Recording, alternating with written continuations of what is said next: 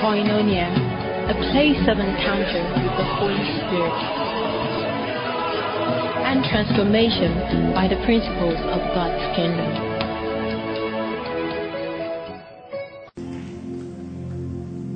Now unto the Lamb upon the throne, we raise a sound, we raise a sound,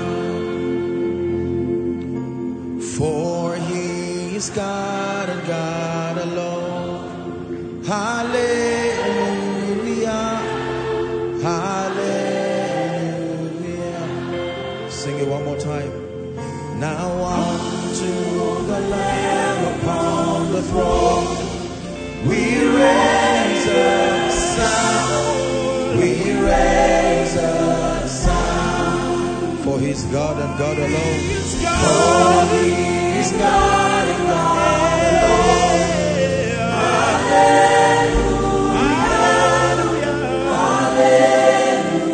Hallelujah. Father, we thank you for tonight.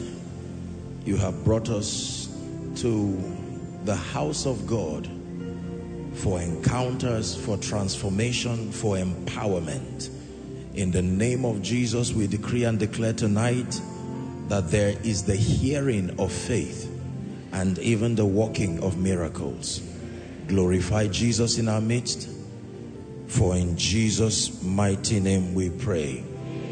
Amen. Let's give Jesus a big, big hand clap. Hallelujah. Please be seated. It's good to be back home, and we thank the Lord. Thank you for His marvelous hand upon our lives. We're going to start tonight by lifting up our hands and our voices in 1 minute as a global family to just say thank you for the mighty things that the Lord did, glorifying Himself. Go ahead and say thank you. Tell Him thank you. From every nation and every region connecting tonight, let's lift up sounds of worship, sounds of gratitude. No man can do these things except God be with you. Is someone saying thank you?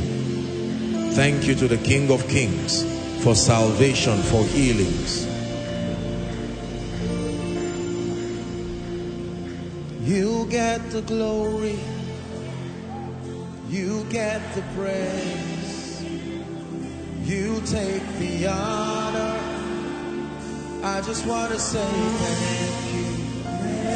You get the glory, you get the glory, you get the praise, you get the praise, you take the honor, you take the honor. So in my life,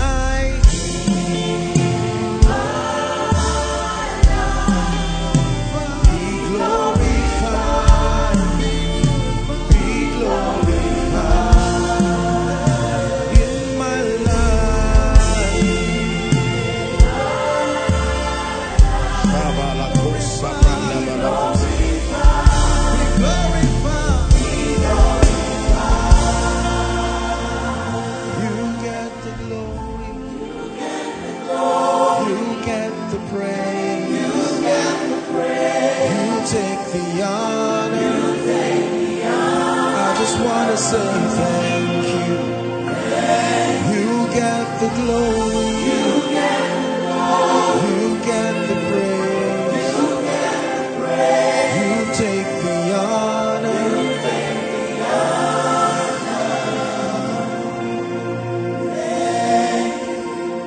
Father, we have come as a global family to say thank you.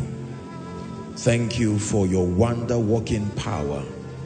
Thank you for bringing glory to your name even through our lives. Thank you for the manifestation of your power, your glory, your grace, doing the things that only you can do. We return glory to you tonight. And Father, we decree and declare that it will please you to continue revealing Jesus through our lives. Thank you, Heavenly Father, for tonight. For in Jesus' name we pray. Please be seated. God bless you. Let me officially convey my gratitude to everyone, first here in the house and then across Europe, those who traveled from far and near, and those who served our precious workforce, and all who gave their best and their all towards this conference. Thank you so much. The Lord bless you in the name of Jesus. The most important thing in this conference is that Jesus was revealed and that Jesus was glorified. We thank God for the privilege to be used as vessels, and we know that the best is yet to come in Jesus' name. All right, so let's go to the business of tonight. Tonight's teaching is a question the Lord wants to ask us, and the answer to this question will determine our relevance even in the days to come. We're living in very prophetic times that require discernment. We're living in very prophetic times that require, like the sons of Issachar, understanding what the Lord is demanding first from the saints as far as his end time program is concerned. Hallelujah. And it's my responsibility under God to walk in partnership with the Word and the Spirit, and to bring us teachings and doctrine that build and equip us to be relevant in God's program, even at times as this. So I want you to please pay attention tonight, knowing that the Word of God comes to enlighten, the Word of God comes to empower, the Word of God comes to give wisdom. Hallelujah. God's method has always been his word. If you ignore the word of God, you have ignored potential for growth. You ignore the word of God, you have ignored potential for excellence. You have ignored potential for a life of victory and a life of relevance. Hallelujah. And so the Lord will grant us grace tonight. And let me request one more time that you please pay attention and trust the Lord to bring his word in season, to bless, to build, to empower. If you believe that, say amen. Amen. May I request that you lay your hands on your head and just pray for one moment. Declare that your mind is open. In the name of Jesus. Declare that in the name of Jesus your mind is open. Shapronda sketi balako shafraskivad.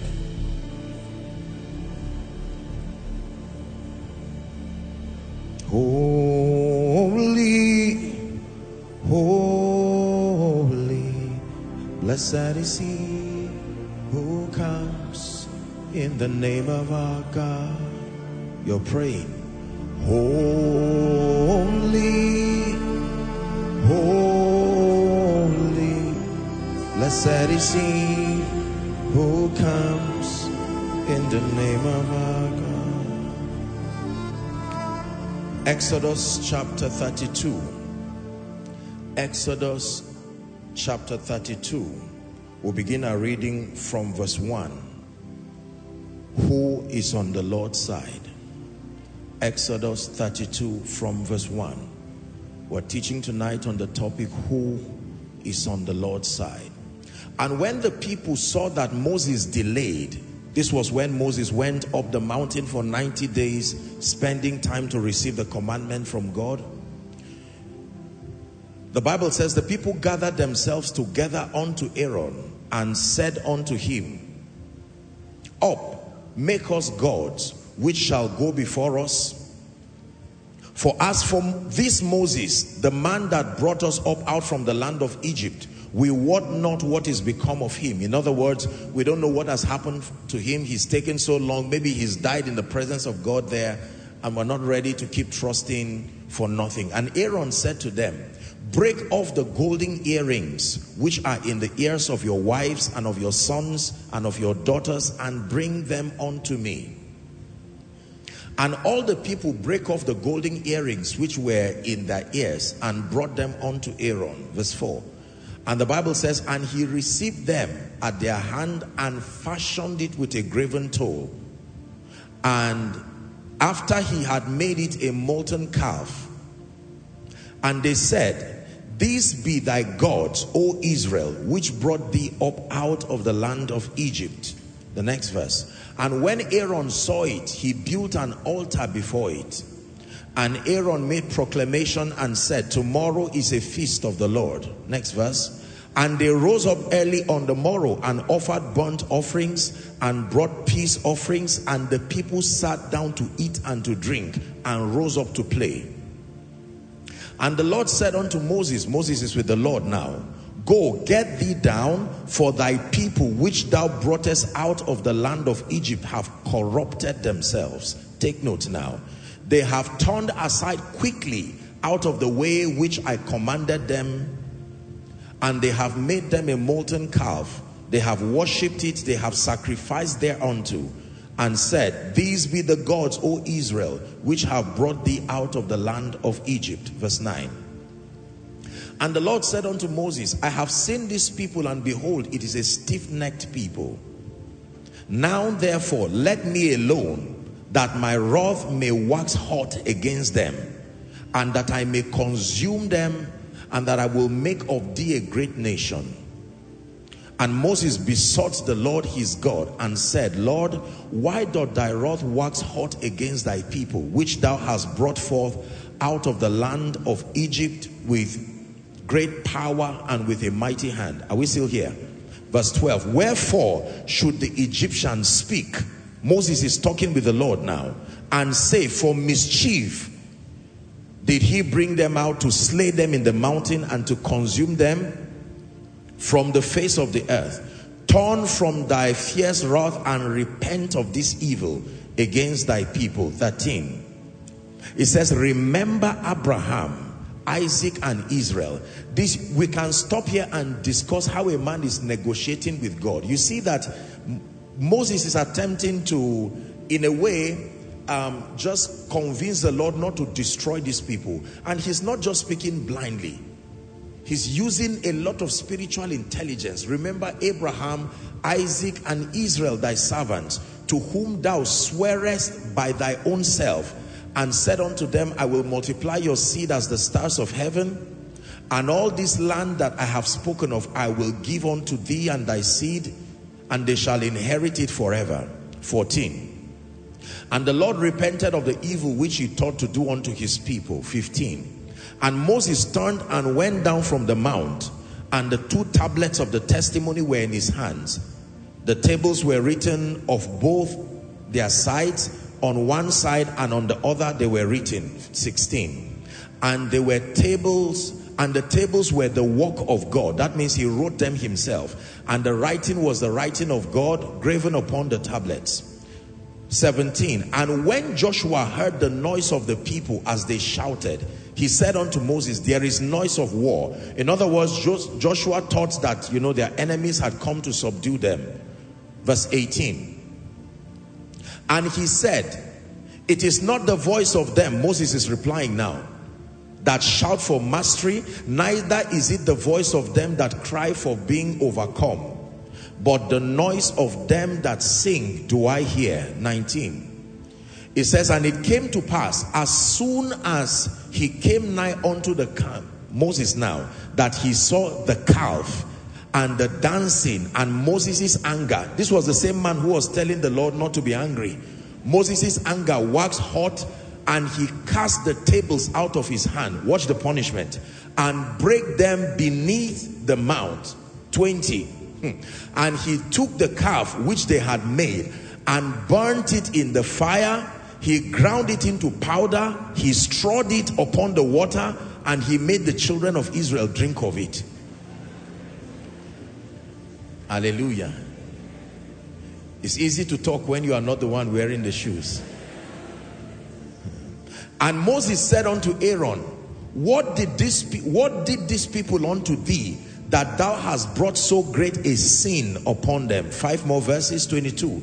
And Aaron said, let not the anger of my Lord wax hot. Thou knowest the people, that they are set on mischief. 23. For they said unto me, make us gods which shall go before us.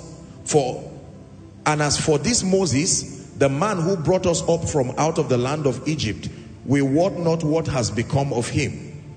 24. And I said unto them, whosoever hath any gold, let them break it off. So they gave it to me, and I cast it in the fire, and there came out this calf. 25. And when Moses saw that the people were naked, for Aaron had made them naked unto their shame among their enemies. 26. Moses said, he stood at the gate of the camp and said, who is on the Lord's side? Let him come unto me. And the Bible says, and all the sons of Levi gathered themselves together unto him. May the Lord bless the reading of his word in Jesus' name. Hallelujah.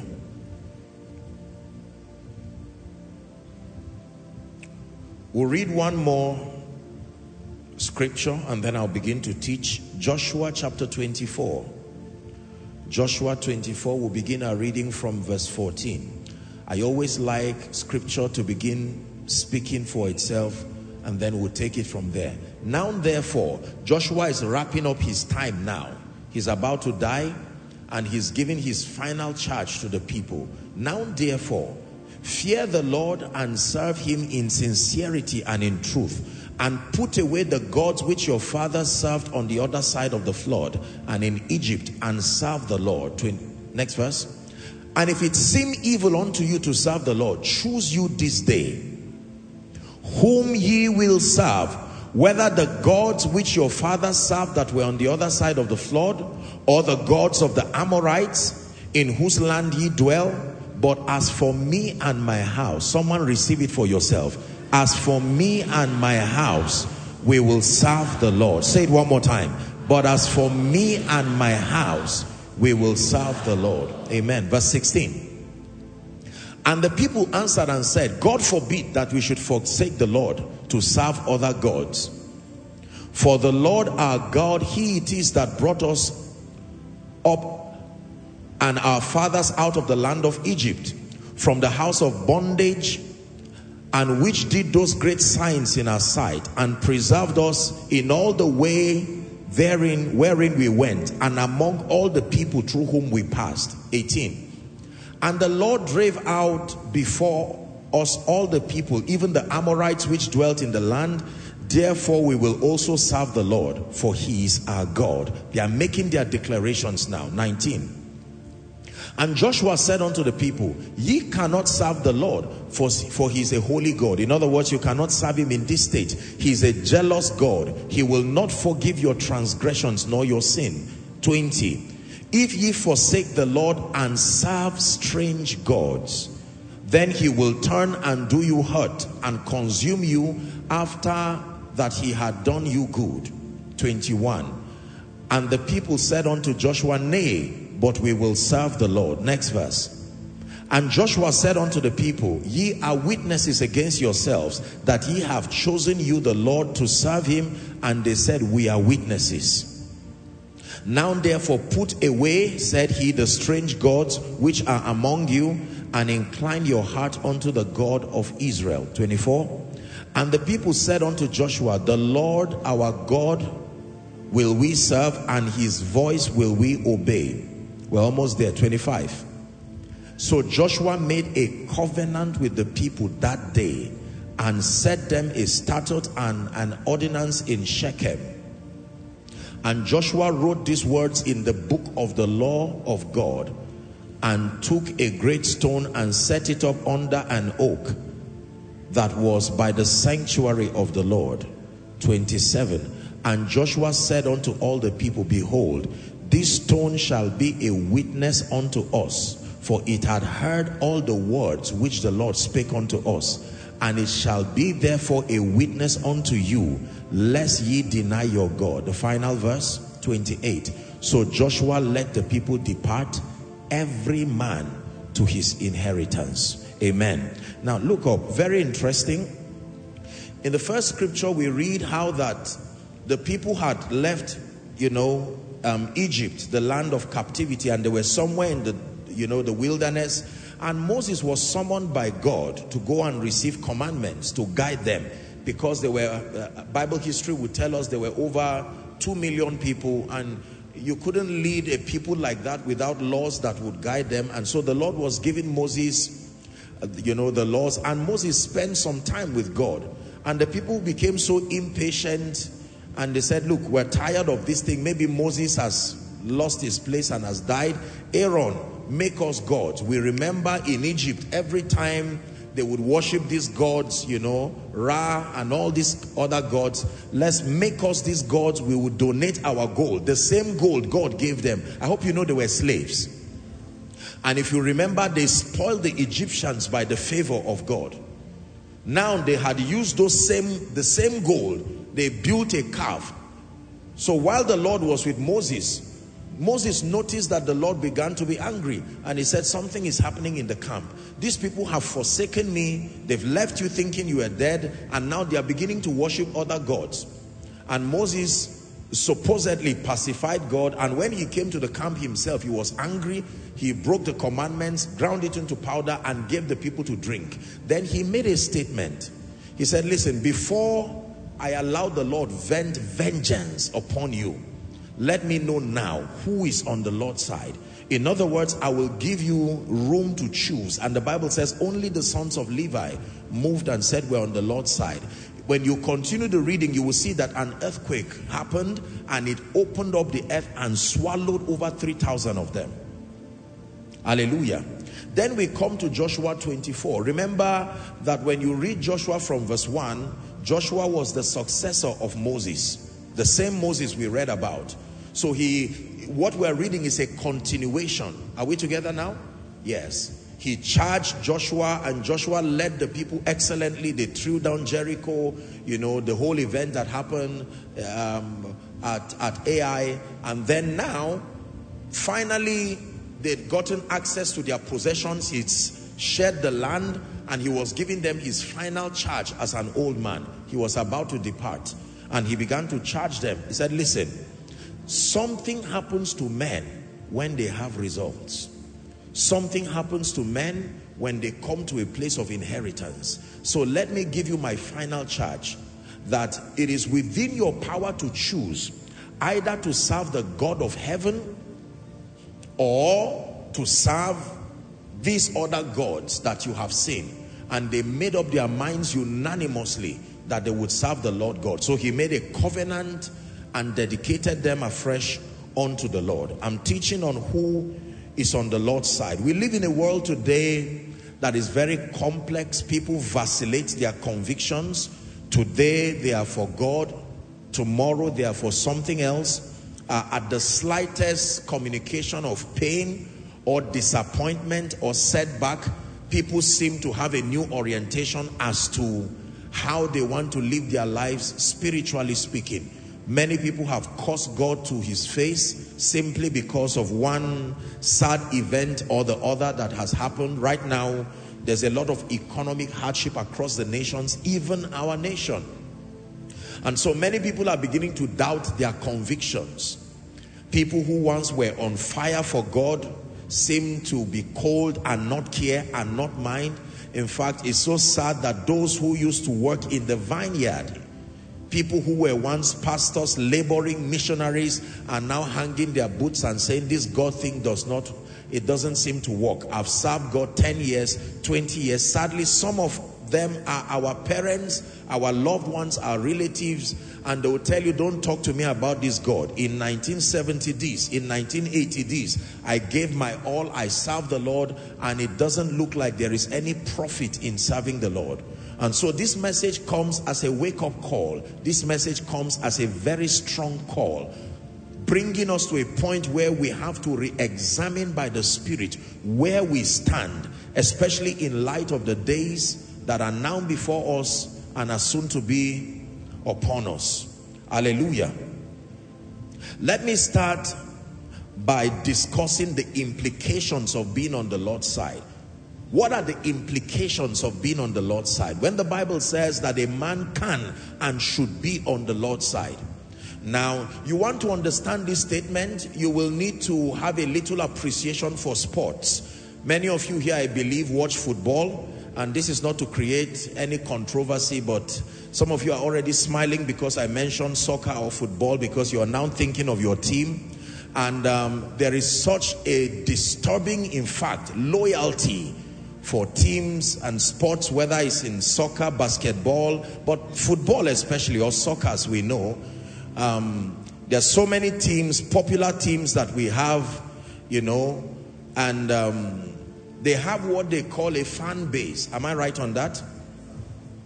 And some of you are dedicated fans of certain clubs, very dedicated. You can fight for them, you can die for them, you can argue as to who won, who should be bought over as a player, or who should be thrown out.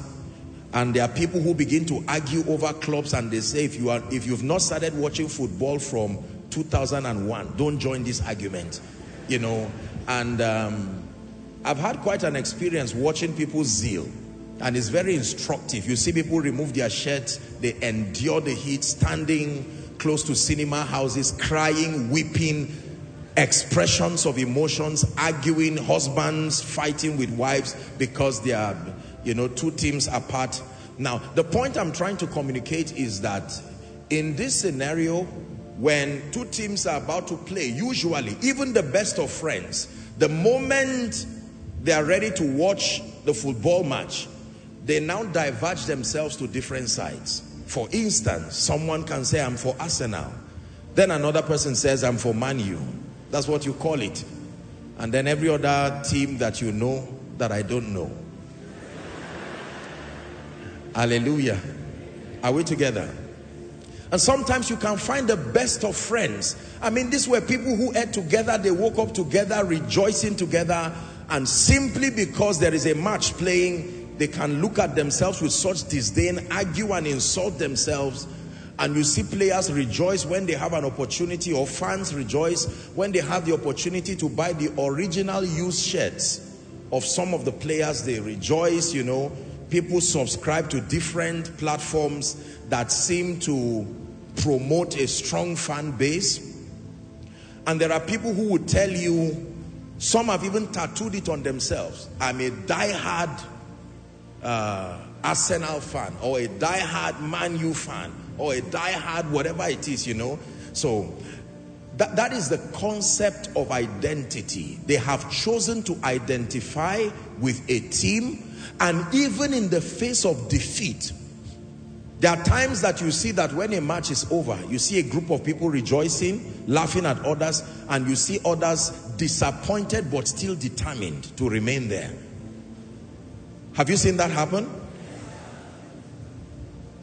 Disappointed but determined. They will patiently wait for another season when they hope that their teams will win again. So it's in that similitude that Moses is charging the people. And this is what he's saying. You spent 430 years in Egypt. You saw the Egyptians and you saw their gods. You had an opportunity to see their gods walk and act. You had an opportunity to see them use divination and spiritism, and you saw whatever merits and demerits that came from that practice. And you also had an opportunity to see the true God, Yahweh. When I came to advocate your exodus, you saw the plagues, you were witnesses. Now that you have deviated simply because I was away for maybe some weeks, he says, I'm giving you one last chance before the Lord vents his anger. You have to make a very strong and a very firm decision. Who is on the Lord's side? Who is on the Lord's side? Who is on the Lord's side? Write this down, please. What is the implication of being on the Lord's side? Number one, the Lord's side is the side of protection and preservation. Please write it down. The Lord's side is the side of protection and preservation. Psalm 63 and verse 8. Psalm 63 and verse 8. He said, my soul followeth hard after thee, thy right hand upholdeth me. The Lord's side. I'm discussing the implications of being on the Lord's side. What are the merits? Is there any benefit of being on the Lord's side? That number one, the Lord's side is the side of protection and preservation. John 17 and verse 12. Jesus is praying now. John 17 and verse 12. 1, 2. John 17, 12. It says, while I was with them in the world, I kept them in thy name. Those that thou gavest me, I have kept. Those that you gave me, those that came to me, I have kept. It says, and none of them is lost, except the son of perdition, that the scripture might be fulfilled. 2 Timothy 1 and verse 12. It says, for which things cause I also suffer these things, nevertheless I am not ashamed, for I know whom I have believed. Powerful scripture. And I am persuaded that he is able to keep that which I have committed unto him against that day. That when you come to his side and commit things or commit your life, he is able to keep even against that day. So when Moses is asking who is on the Lord's side, he's asking who desires to be on the side of protection and preservation. Please look at me. There is no, in the world that we live in right now, there is no amount of physical security that is enough to protect an individual from the spiritual, emotional, and even physical harm and mayhem that plagues our society. We have seen people attacked with the most sophisticated security architecture. We've seen people become victims of something the psalmist calls the arrows that fly by day, the noisome pestilences by night. Is that true? The destruction that wastes in noonday. We've seen people healthy and strong, yet they died. We've seen people attempting to manage mysterious sicknesses that doctors and medics are not able to diagnose. The Lord's side means immunity against the wickedness and the mayhem that plagues our world. In fact, the Bible says the name of the Lord is a strong tower. You believe that? It says the righteous runneth to it and they are saved. That some trust in horses and chariots. Now you must understand that horses and chariots are very important. The armies in ancient times would climb on horses and chariots to fight. So it says some trust in horses and chariots, but we will trust in the name of the Lord our God.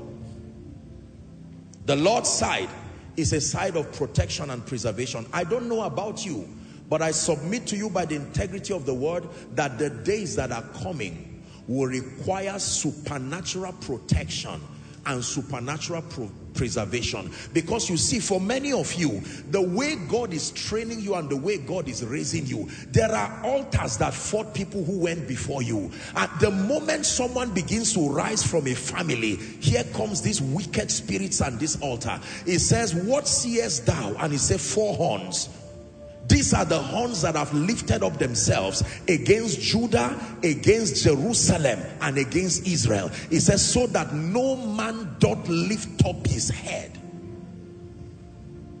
Have you seen a scenario where someone who now becomes the breadwinner or the one God is lifting to wipe the tears of a family, and all of a sudden he will tell you, I just went out and a bike hit me? Shout, God forbid.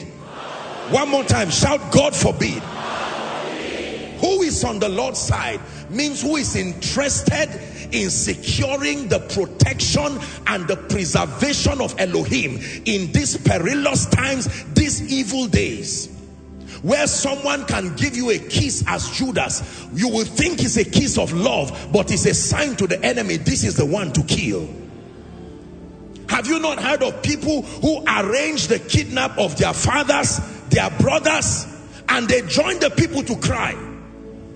The Bible says the heart of man is desperately wicked. Is someone getting blessed already? Let me tell you the truth. It's good to be in the side of the police. It's good to be on the side of the law enforcement agencies, the DSS. They have their place, excellent people. It's good to be in the side of all kinds of people. It's good to be in the side of doctors and medics and paramedics. But the Lord is asking you a question. If God does not build a house, who will claim that he can build it for you? Are we together? Yes. Who is on the Lord's side?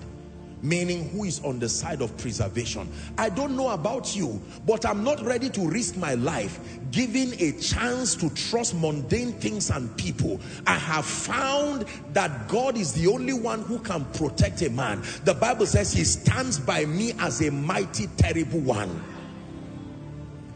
I don't know the arrows that fly by day. I don't know how many shrines my name is taken to every day. I don't know how many shrines going. You will be joking to believe everybody loves you. You will be joking to think that while you are praying in tongues, while you are rising and declaring, God lift me. I hope you know that while you are making up your mind to be a blessing, Satan is also a witness. He's watching your prayer. He's watching your sacrifice. He's already seen the formation of the anointing upon you. He knows you are an apostle rising for sure. He knows you are a prophet rising for sure. He knows that you are a kingdom entrepreneur rising for sure. And I assure you by the integrity of scripture, Satan will do all within his power. Don't say I did not trouble anyone. The fact that you found yourself on this side of God's kingdom and you made up your mind for Jesus, a line has been drawn.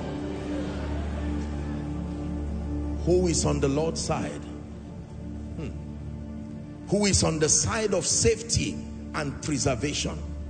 Our forefathers, even though they did not serve the God of heaven, they were intelligent enough to know that they would never leave home without protection. Am I right on that? They had all kinds of things. They would tie some, they would swallow some. Some of us, even growing up, sadly, maybe we were victims of some of these people. They made all kinds of incisions. They made incantations. They were not evil. It was their way. They knew that the war is risky to walk without protection and preservation. Someone can shake your hand and say, how are you? I've not seen you for 10 years. And from the day he shook your hand, you don't know whether it's HIV or it's cancer. You just know you are losing weight. You just know you are not seeing well. What is happening to you? Where did you go to?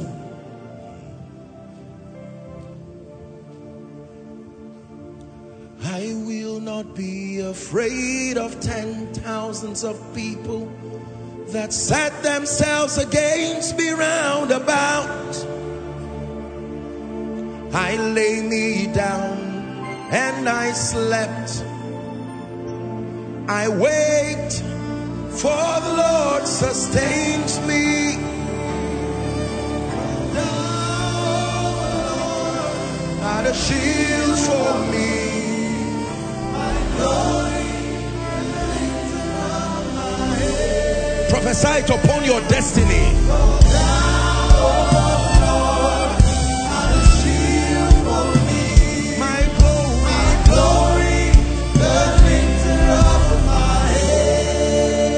Whilst you're seated, I'd like you to begin to prophesy protection upon yourself and upon your children. No power, no enchantment, no charm will walk over my life. In the name of Jesus, I declare that I am on the Lord's side. Oh, they shall gather, but that their gathering is not of God. There is a mysterious force that will scatter them. Declare prayer covering over your children, over your ministry. I will not be the victim of the conclusion of the wickedness of men, immune by the jealousy and the preserving power of Elohim. Someone pray.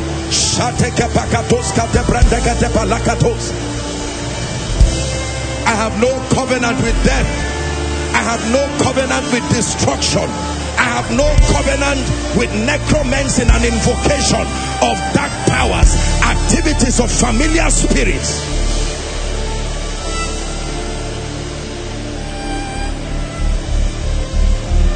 Hallelujah.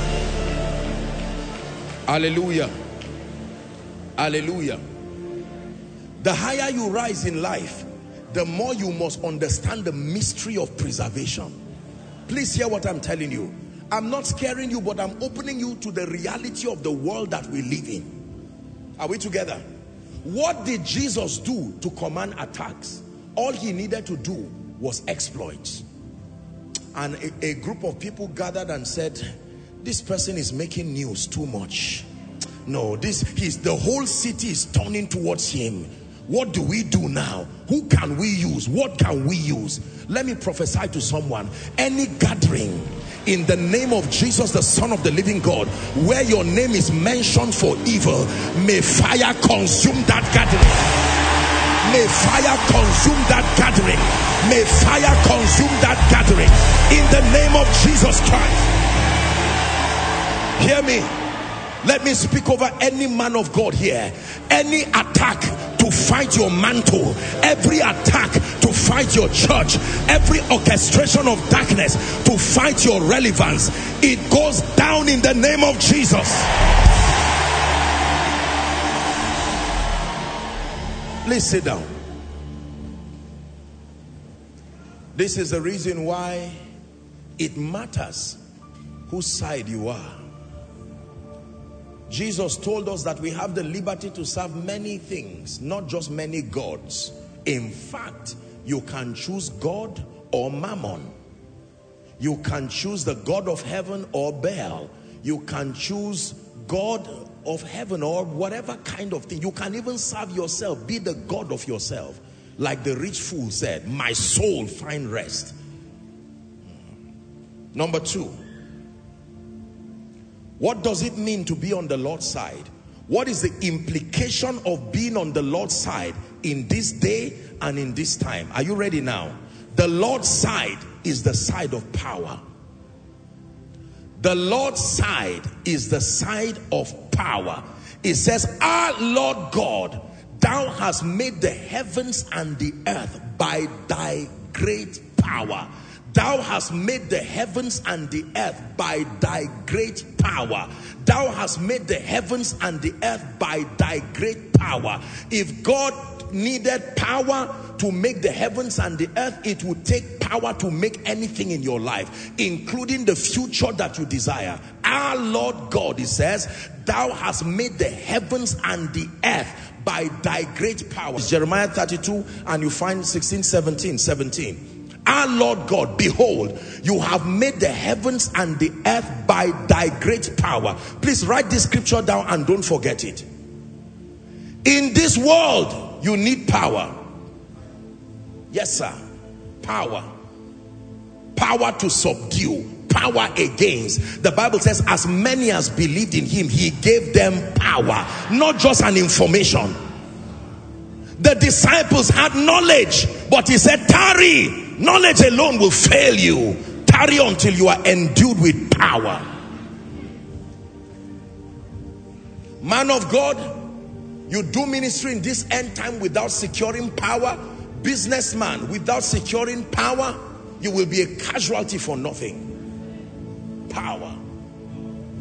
Hallelujah. The Bible says that they found the nation of Israel gathered together and they assumed a certain formation with the ark being in their center. And when they called on Balaam to curse them, he tried and it did not work. He said, listen, a shout of the king is in the midst of them. There is a formation that has produced power that no matter what it is that has come is being resisted.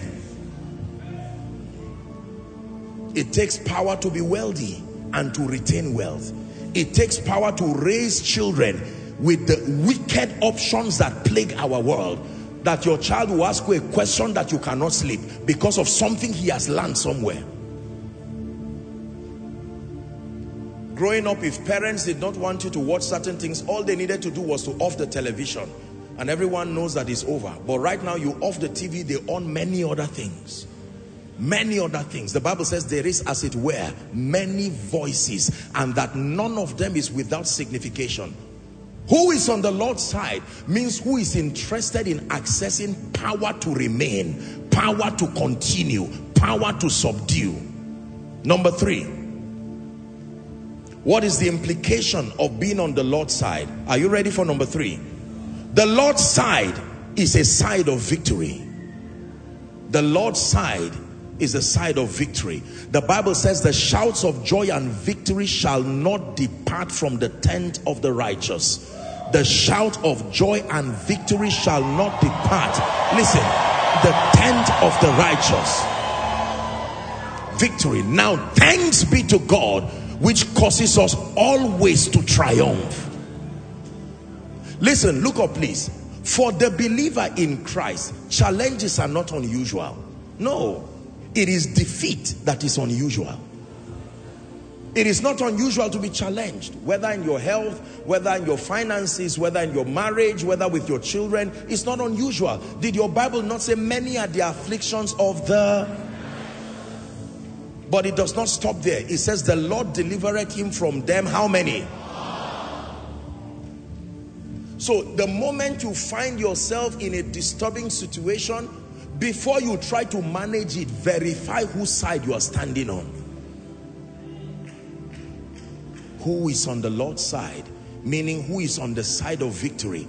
As a man of God, if you are not on the Lord's side, respectfully speaking, you can choose the side of manipulation. You can choose the side of outsourcing negative demonic powers. In the end, it will fail and fail woefully. Who is on the Lord's side? The Lord's side is the side of victory. Can I give us 2 more? Number 4, the Lord's side is the side of joy and pleasure. Joy and pleasure. Yes, sir. Joy and pleasure. Psalm 16 and verse 11. The Lord's side is the side of joy and pleasure. Let's read it together if you're a child of God. Ready? 1, 2, read. Thou wilt show me the path of life. In thy presence is fullness of joy. At thy right hand. So if you are not in his presence, you are not at his right hand, you will not see joy and you will not see pleasure. Hallelujah.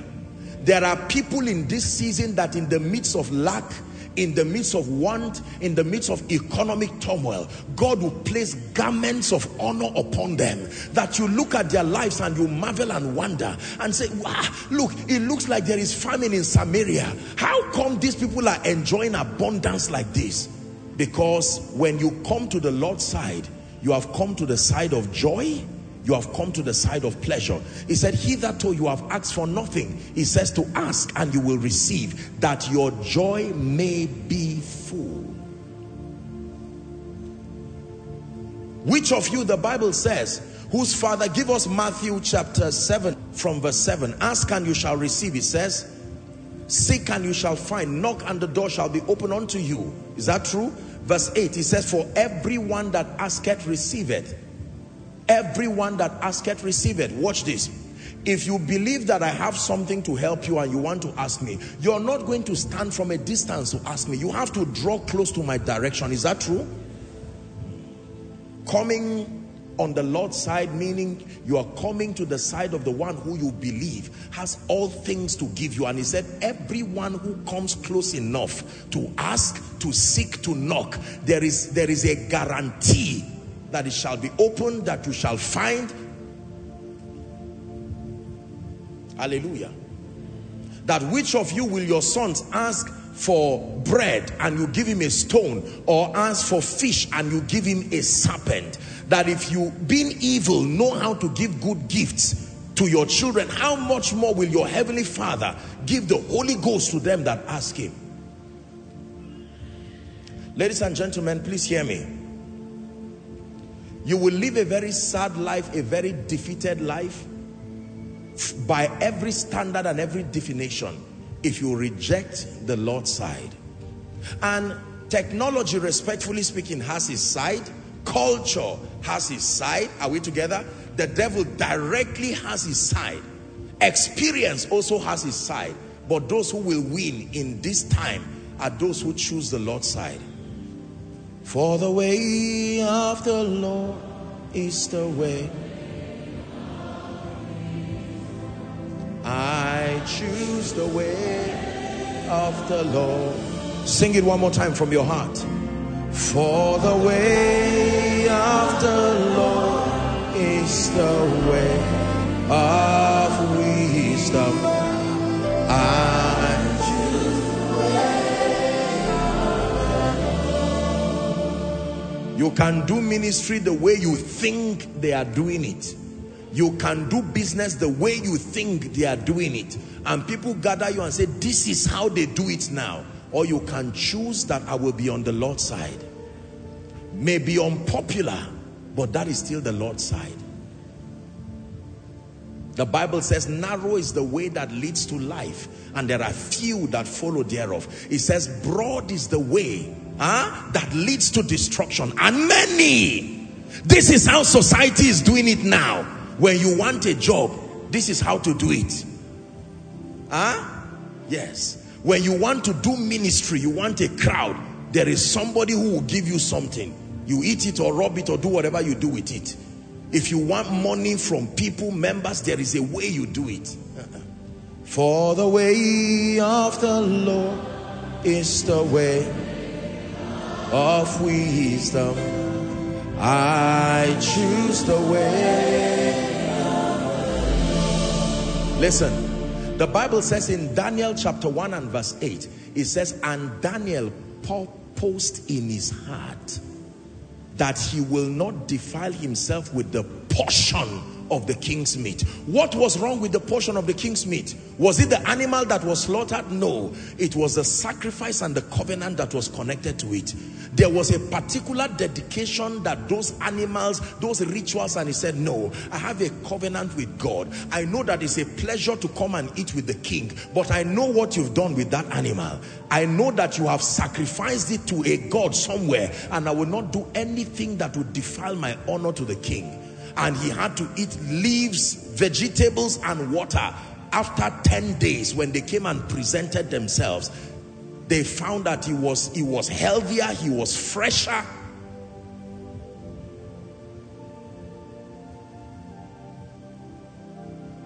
Are we together?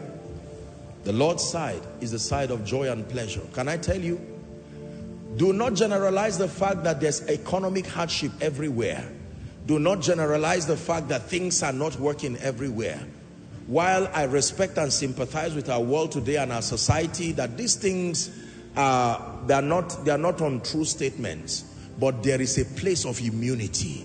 The Lord's side is a place of exemption, where people can be exempted and you can enjoy pleasure, you can enjoy joy and abundance even in the midst of scarcity. Did the Bible not say when men say there is a casting down for you, depending on whose side you are? Don't claim the scripture till you verify whose side you are. There are many who keep confessing, I will say there is a lifting up, but then they are speaking from a side that is far from God's side. It may not be your experience. Number 5. What is the fifth implication of being on the Lord's side? Is the Lord teaching someone tonight? The Lord's side is the side of rest round about. The Lord's side, oh hallelujah, this is powerful. The side of rest round about. Rest round about. In Matthew chapter 11 and verse 28, please give it to us. Matthew 11:28. Jesus said, come unto me, all ye that labor. The word labor there does not mean diligence, profitless work, toiling, and are heavy laden. He says, and I will give you rest. He never said, I will give you a job. He never said, I will give you a child. He never said, I will give you business. He said, I will give you rest. You know what that means? Whatever it is that will put you in a state of rest, including the things that you do not even know you need. When you come to me, I will give you more than what you ask for. The goal is to find rest. The Bible says, there remaineth a rest for the people of God. Rest on all sides. Rest on all sides. Genesis 24 and verse 1. Let me show you what rest roundabout looks like. Everybody please read together. This is the Bible's definition of rest. Ready? 1 to read. And Abraham was old and well stricken in age. And And the Lord had blessed Abraham in all things. Say all things. One more time, say all things. Rest. Show me a man who has chosen to be on the Lord's side. Forget about what you think is not in place. Eventually, that person's life will be left a praise to the nations. Yes, sir. There were people who, as at the time they came to the Lord's side, there were many things that were not working in their lives. Maybe their marriages, maybe their finances, maybe their children, but they were determined to stay in the Lord's side. And eventually, Isaac for Sarah, Samuel for Hannah. Are we together? Yes. Gideon became a warrior. Joseph became a king. Daniel was exalted to become one of the presidents. When you choose the Lord's side, it may have a momentary discomfort, but I assure you by the God of heaven that if you make up your mind that no matter what happens, I will choose the Lord's side. In other words, you would have been married if only you compromise your faith and followed the man just for money. But you made up your mind and said, I'm going to do it God's way. It may cost me, they may laugh at you and say you will sit down there and grow old, or maybe some kind of mockery, but you've made up your mind that if it is not the Lord's side, I am not going. You would have given bribe, or you would have gone to do some things and you would have been walking by now. And people look at you. Those who did it that you did not do will look at you and laugh at you and say, you see me practicing all this and I am being promoted. I am now a director. You are still there unemployed. There are times that it looks stupid to be on the Lord's side. But can I tell you, the Lord's side is a side of rest roundabout. The Bible says, mark the wicked, their end is destruction. So don't you just rejoice when people continue to cut corners and compromise and go forward. Sometimes they make believers look stupid and wicked. They were sharing the money from the bribe in the office, and you made up your mind that I will stand with integrity. You would have gotten 10 million, 100 million, and you would have kept quiet. Nobody will know.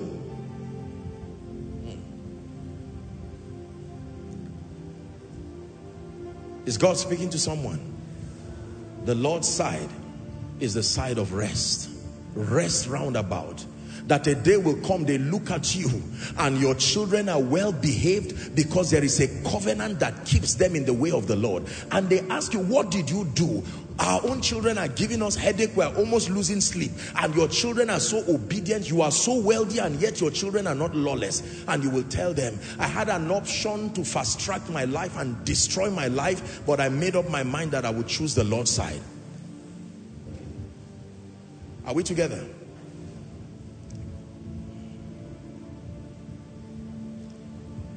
Who is on the Lord's side? Ladies and gentlemen, please hear me. Make up your mind from today, and I'm going to ask you to lay your hands on your head shortly and cry that no matter what it takes, I will remain on the Lord's side. Lay your hands on your head and begin to pray. Lay your hands on your head. Begin to pray. Begin to make declarations that in the name of Jesus, I am on the Lord's side. And no matter what it will cost me, I decree and declare that I remain on the Lord's side. Go ahead and pray. How I love to stand for you. How I love to worship you.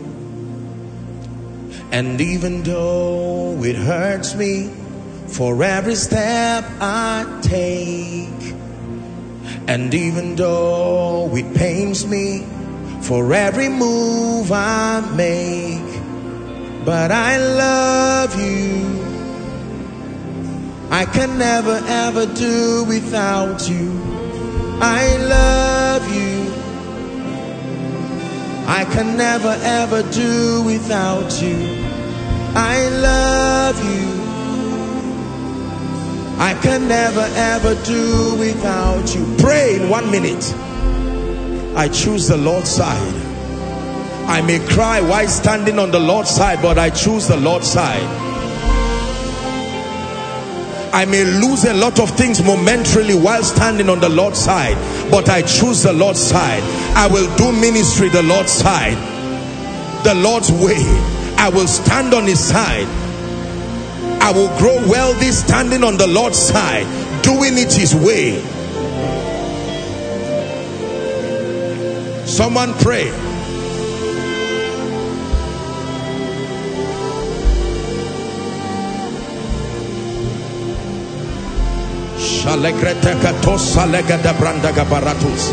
Who is on the Lord's side? In the name of Jesus. In the name of Jesus. In the name of Jesus. Now, I haven't told you the implications of being on the Lord's side. Maybe I should recap for one last time. Number one, that the Lord's side is the side of protection and preservation. Number two, the Lord's side is the side of power.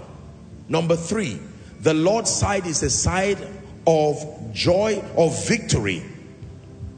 Number four, the Lord's side is the side of joy and pleasure. Finally, I said the Lord's side is the side of rest round about. Now, I want to describe for you 6 people, 6 states that represent being on the Lord's side, so that you will know clearly whether you're on the Lord's side or not. At the end of this discussion, there will be 2 groups in this place. Number one, those who are on the Lord's side indeed. Number two, those who need to migrate to be on the Lord's side. Are you ready? So who is on the Lord's side? Number one, what kind of person can we say is on the Lord's side indeed? Are you ready? Number one who has received the free gift of forgiveness and eternal life through Jesus. That is the first person we can say is on the Lord's side. Who is on the Lord's side? I repeat, one who has received the free gift of forgiveness and eternal life through Jesus. Received the free gift of forgiveness and eternal life, not through a prophet, not through an apostle, not through a church, but through Jesus and him alone. In John chapter 1 from verse 11 and 3, we're discussing who is on the Lord's side now. The Bible says he came unto his own, and his own received him not. Verse 12. Let's read together. Ready? 1 to read. But as many as received him, the Bible says, to them he gave power to become sons of God, even to them that believe on his name. So who is on the Lord's side? One who has received the free gift of forgiveness.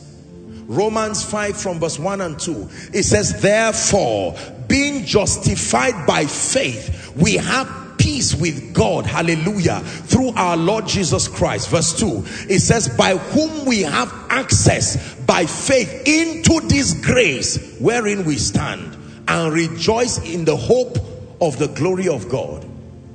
Ladies and gentlemen, hear me. You cannot be on the Lord's side if you have rejected Jesus. The issue of accepting Jesus, his substitutionary sacrifice, obtaining forgiveness and mercy by his shed blood, and then receiving of his life, is not an issue of fanaticism. It's not an issue of altar call. It's not even an issue of being a Christian. This is a call to a functional relationship with the Lord Jesus Christ. 1 John chapter 5 and verse 11. And this is the record, the Bible says, that God had given Joshua Selman eternal life. It says, and this life is in his Son. Verse 12, it says, he that had the Son had life, and he that had not the Son of God had not life. The word life is the Greek word zoe, the life of God, not just your biological life. You can be living in as much as we know biologically and yet be dead spiritually. Hallelujah. Apostle, how do I know that I am on the Lord's side? I have to check if you have obtained willfully and consciously forgiveness of sins. The Bible says, for all have sinned and fallen short of the glory of God. Whether you are from whatever nation, whatever race, it doesn't matter how righteous you perceive yourself to be. The Bible says, from the lens of God's eternal justice, no man, that the greatest of us, our righteousness are as filthy rags. So Jesus stands and makes a call that you come to him just as you are. The hymn writer says, just as I am without one plea, you come to Jesus, the Son of God, the one who gave his life for you. Are we together? Yes. Let me tell you sincerely, if you have not made Jesus Lord of your life consciously, even if you were born by a missionary father or a prophet or an apostle, you have not chosen to be on the Lord's side. In the cross, be my glory ever, till my raptured soul shall find rest beyond the river.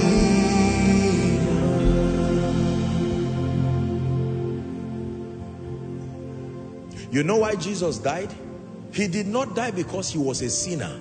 He died because he became sin.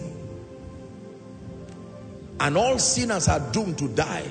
But rather than you doing the death out of love and sent by the Father, he died that death for you, tasting that death, that spiritual death once and for all. The Bible says in John chapter 3 and verse 16, this is not just some evangelical message, listen very carefully. John chapter 3 and verse 16, he says, for God so loved the world that he gave his only begotten Son, that whosoever believeth on him, whether you are from the east, from the west, whether you are from a family of curses, whether you are someone who has smoked and drank everything you know, it doesn't matter. Whosoever believes in him, the Bible says he should not perish. It's a law. Once you believe in him, there is no perishing. It says, but have eternal life, everlasting life. 17, it says, for God did not send, he sent not his Son into the world to condemn the world, but that the world through him might be saved. For there's none other name, the Bible says, under heaven given unto men.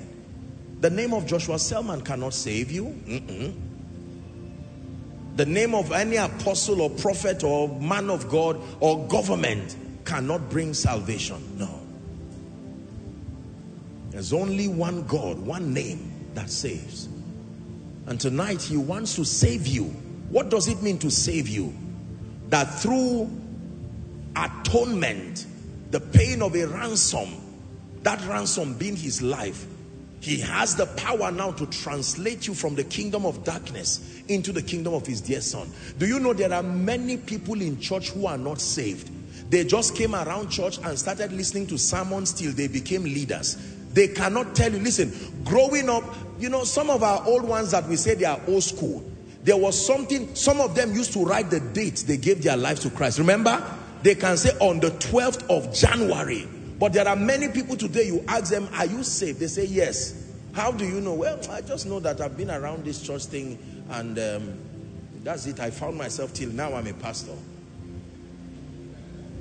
He will come and save you.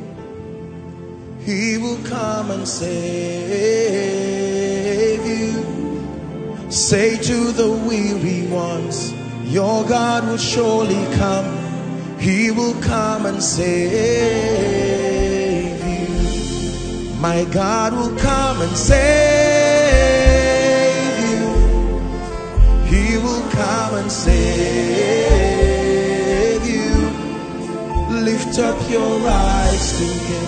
You will arise again. He will come and save you. Listen.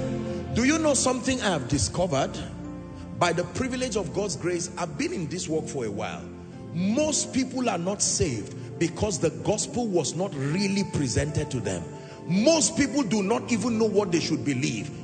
And respectfully speaking, let me charge preachers.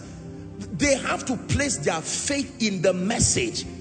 It has to be articulately communicated. Don't just say, come out if you want to be saved. From what to what?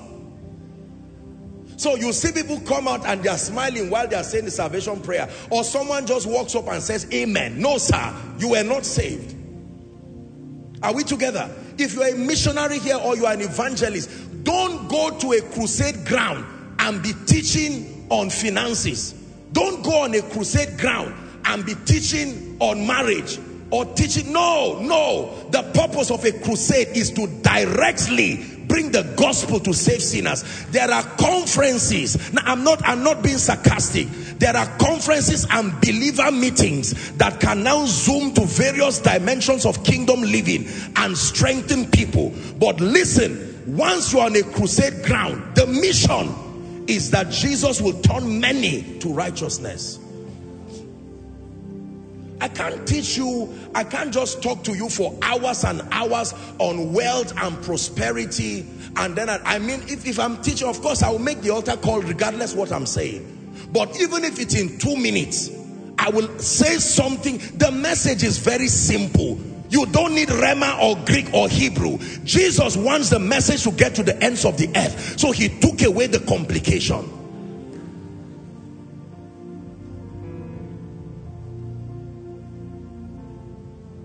Nina Yesune Bazankoma Bayama Nina Yesune Bazankoma Bayama Nasahanu na Akanke Noma I belong to Jesus, never going back.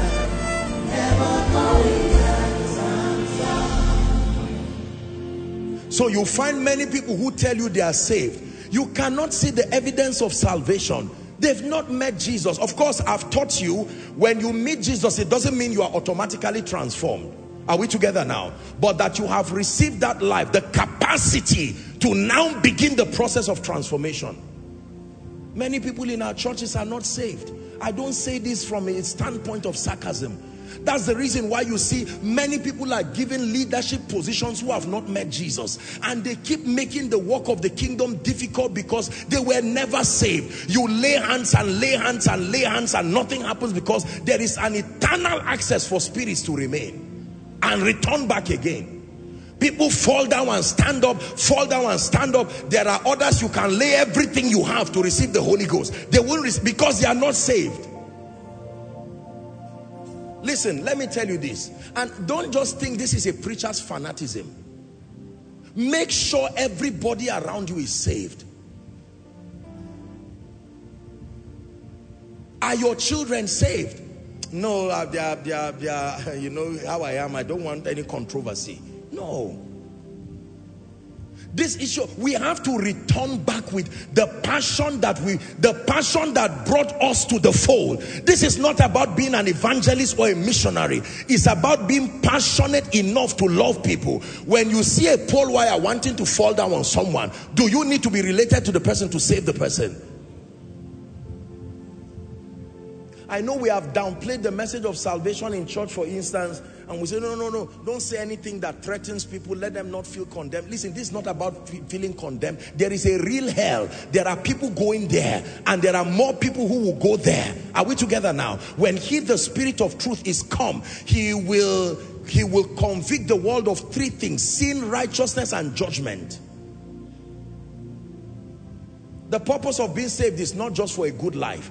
The purpose of being saved is not just for prosperity. Those things are the after effects of walking with God. Is the reason why even those who are saved, at the slightest show of disappointment, like the Moses generation, they will start building idols and say, you told me if I'm saved, in 2 weeks I will have a car. In 2 weeks I will have a house. Now I'm saved, it's 5 years. No, nothing. I'm going back. The Moses generation. Hallelujah. Apostle, what do I do now that I have children that look like they will not be saved? Start with intercession. I have taught you. We live in a world where you can't go and stop someone and begin to waylay them. People have rights, and even God respects their will. So I'm not talking about isolating people and being fanatical and bullying people and then being antagonistic to people of other religions or other race. This is not what I'm teaching you. The least you can do is to begin to intercede. Write their names. Bring it for miracle service. Write their names before you write a car. Write their names before you write a husband. Write their names before you write promotion. Father, save. Many of you follow the UK conference. I'm sure you saw one of the women who was jumping at the miracle of salvation. Most people, it would take going to heaven and seeing it from the realm of the spirit to know the power of salvation. That Saul can be turned to Paul. That Cephas can be turned to Peter. Who told you God cannot save your husband? Have you prayed? Do you know the power that raised Christ from the dead? How were you when he saved you? Apostle, you don't know what I've done with my life. It does not matter.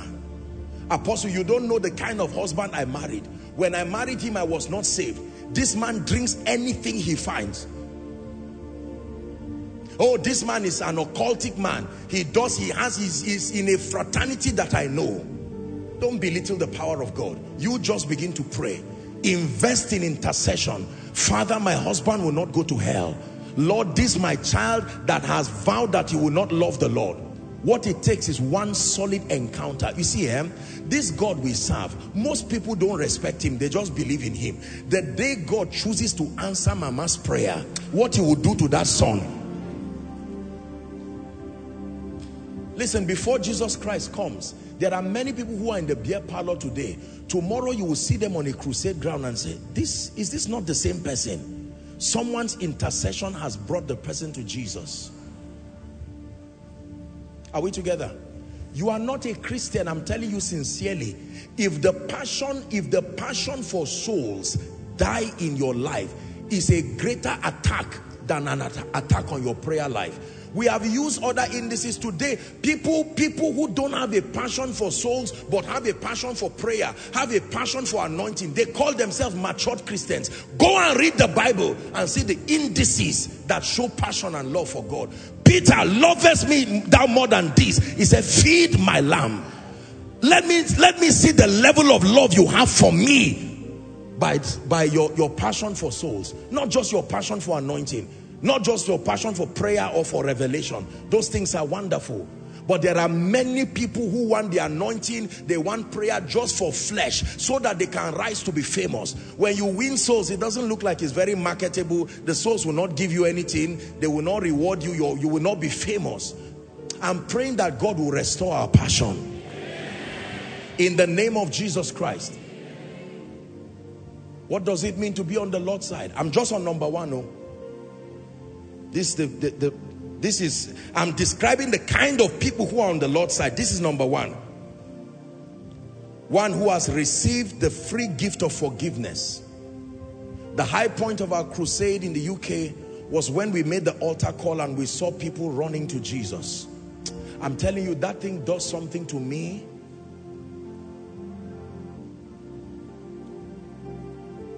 Hallelujah. Should I make an altar call now?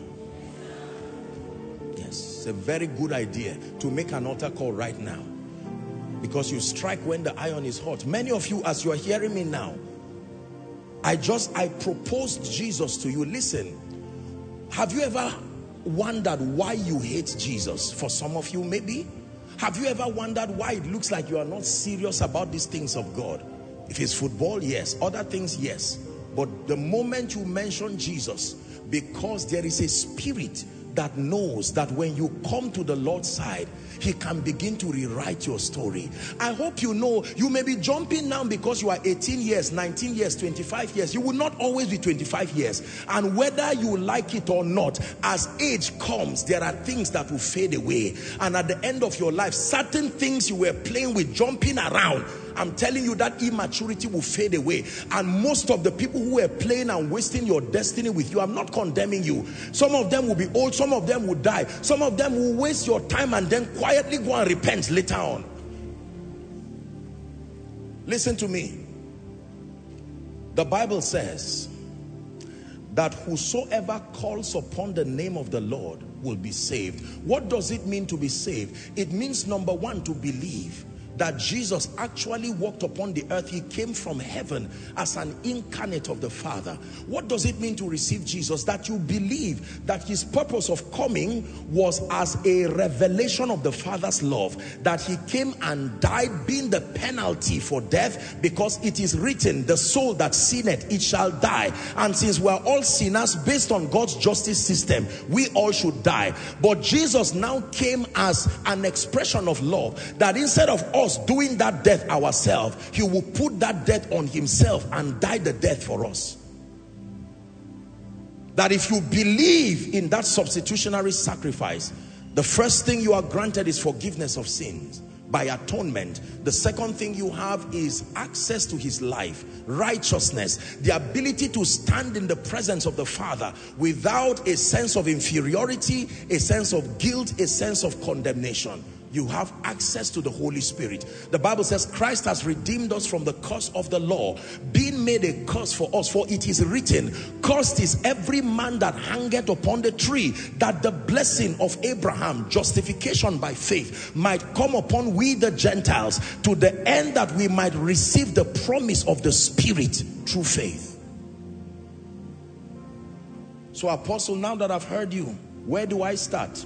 That right where you are seated, in this auditorium and in all the overflows outside and following across the globe, the first thing you have to do is to believe that I'm not lying to you. The first thing you have to do is to believe that this preacher who is speaking to you is speaking from a standpoint of love. The second thing you need to do is to act out your belief by faith. The Bible says in Romans chapter 10 from verse 8 to 10, are we together now? It says that the word is nigh thee, even in your mouth and your heart. The word of faith that we preach. The next verse says that if thou shalt confess with your mouth has a role to play in your being saved. And it says to believe in your heart that God raised him from the dead. Then it says thou shalt be saved. Verse 10, it says, for with the heart man believeth unto righteousness, and with the mouth confession is made unto salvation. Is the Greek word soteria. Salvation, all kinds of salvation, but in this case, the salvation of your soul. I want to be sure that you are saved. Being on the Lord's side primarily means that you have made this choice to say, Apostle, I have an option to reject Jesus. I have an option to choose whatever I want to do. It's my life. This is the generation that likes that statement. It's true that it's your life. But one day you will learn that you were created. Are we together? So when you come to stand here in total surrender, what do you stand to receive? You are standing before Jesus and you're giving your life and your destiny. Look at me, please. Did you know that for some of you, in making your confession of faith to Jesus, everybody who comes out of you will almost naturally follow the God that you know? When a man is not saved, he will become a father that is not saved. He will become a husband that is not saved. He will produce a family that is not saved, which will contribute to making a society that is not saved, and will make a nation that is not saved. When a woman is not saved, she will become a mother that does not care. Whatever her daughters become, it does not matter. Tonight, throw away that it does not matter. Let me make an altar call before we continue. There's no need to coerce anyone. Please, everybody listen to me. This is a matter of life and death. This is a matter of Jesus. You are here and you've listened to me. And while you listen to me, for some of you are saying, I've never heard it this way. I didn't know. This is the good news, is that you do not have to pay the price of your sins by yourself again. The eternal Father sent his Son. He's paid the price. Your assignment is to believe, and that in believing you receive eternal life, the very life of God. I'm going to make an altar call. Tonight I want somebody who is bold. Tonight I want somebody who is determined. Tonight, I want somebody who has cried in the secret but laughed in the open as if everything is all right. Tonight, I want somebody who comes from a family where no one has risen. You know that you may not be serious with God, but you know, you see the activity of demon spirits around your life and your family. The way out is not counseling. Counseling comes later. The way out is not convincing yourself that there is no evil. The way of escape is Jesus. Now, you see, I don't have to force you. You can make up your mind to listen to me and say, wow, this preacher, I'm glad that you know what you're saying, and yet not make that response. Mine is to stand in partnership with the Spirit of God, who is the Lord of the harvest, and propose to you Jesus again. Perhaps you have been here, you watch other people come, you watch the conference, you saw people say, but maybe you've not been convinced. Can you win that war right now? Whether you are outside or inside, I'm going to count 1 to 5. And without looking and waiting for anyone to be the first, I want somebody tonight who is bold and serious and saying, for the sake of my children, I will make this decision. I came from a family where no one made this decision. They had their chance. Begin to run out and come and stand here. 1, 2, come. Don't be ashamed. Don't mind who is looking at you. Come to Jesus. Yes, sir. Come. Come. Apostle, I come from the east. Come. I come from the west. Come. I don't even know who my father is. You're welcome. Come. He is truly able to give you a new beginning.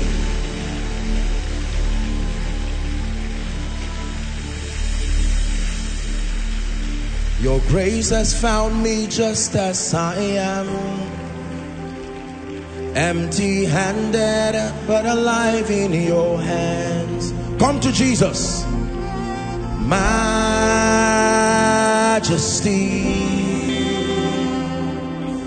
majesty,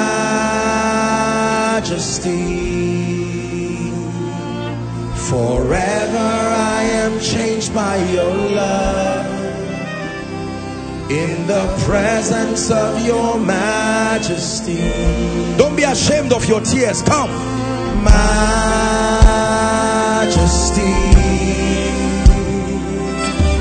majesty,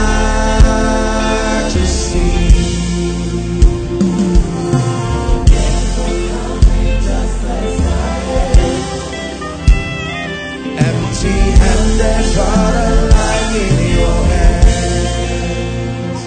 Listen, years ago, I went to preach in a particular campus many years ago, and when I preached, I made an altar call like this. It was, I think, during their missions program. And then among the many people who came was a gentleman in that place. And just joining the crowd like many people here, he lifted his hands. A few years later, he would invite me. He had now become the campus fellowship president. A vibrant gentleman who was now serving God, spearheading revival within his campus. I was so blessed and elated when I saw him. And last I heard from him, he was still on fire loving the Lord. You never can tell how far. Listen, please look at me, my dear people. We're not acting here. Some of you, while you are standing here, heaven is rejoicing, because this is what God told those who went before you to say, the cure to this curse, this backwardness in the family, the cure is Jesus. No matter what kind of job you get, minus Jesus, it will backfire eventually. I assure you.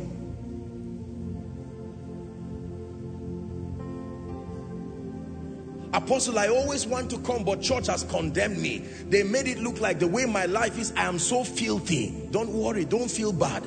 I apologize on behalf of those who did it. Maybe they did it sincerely based on how they were mentored. But you see, let me tell you, the Bible says that everyone who will come to him, he will in no wise cast away. Rebels don't come to Jesus. Rebels run away from Jesus. The fact that you made a bold step to come here is a sign that the Holy Spirit is already working in your heart. And let me tell you, no matter how far you have been, right now he's ready to make it right with you. Are we together? You are like that prodigal son, that prodigal daughter. Let me lead you. Some of you are crying. Don't be ashamed of your tears. Everybody who is sincerely saved had a point in his life where they made this decision. I'm talking of genuine salvation that transforms you truly. May I please request that you lift your right hand, all of you, as a sign of surrender to Jesus. And perhaps someone is lifting his hands right there in your room. You're watching by your electronic device, you're watching by television, you're watching a rebroadcast. It does not matter. You can start afresh. You can start right now. The business of Jesus, provided you are alive, it is never too late. The Bible says, today if you hear his voice, to harden not your heart like they did in the wilderness. Lift your right hand. Don't be ashamed. The tears are a sign of surrender. They mean you are giving up on yourself to embrace a greater life. The tears mean I have trusted other things. The meaning of your cry is, be magnified, O Lord. You are highly exalted, and there is nothing you can't do. Oh Lord, my eyes are on you. Be magnified, oh Lord, be magnified. My dear brothers and sisters, I salute you. Please say this prayer after me. Let it be from the depth of your heart. Say, Jesus. Let him hear you. He's here. Say, Jesus, I have come to you tonight just as I am. I believe that you died for me. I believe that you rose again for my justification. Right now, I receive you into my heart as my Lord, as my Savior, and as my King. I declare that the power of sin, Satan, hell, and the grave is broken over my life. From tonight until forever, I am a child of God. I go from glory to glory. Amen. Keep your hands lifted and witness the power of salvation. I declare by the integrity of scripture that your sins are forgiven. And in the name of Jesus, I call you recipients of the life of God. I decree and declare that every guilt, every hurt, every shame of the past or whatever it is that the devil is bringing, by the blood we erase it right now. And I declare that from tonight you begin to walk in righteousness in the name of Jesus. And I just feel stirred to pray one prayer. Every spirit that followed you here, that might be responsible for any addictions or anything keeping you back, I command now, let them go out now in the name of Jesus, out of their lives. For the gospel is the power of God unto salvation. Release them now in the name of Jesus. Every generational curse, every yoke that sat upon those who went ahead of them and wants to manipulate them into a life of failure. Satan, you heard their confession. Therefore, by the blood of the eternal covenant, release them now in the name of Jesus. For the Bible says, he who the Son sets free is free indeed. I declare your liberty, you are free indeed in the name of Jesus Christ. This life that I have is the life of Christ in me.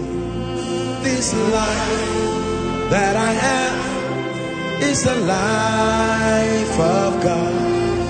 This life that I have is the life of Christ in me. This life that I have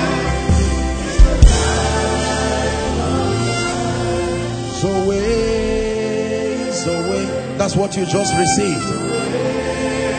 The indestructible life of God.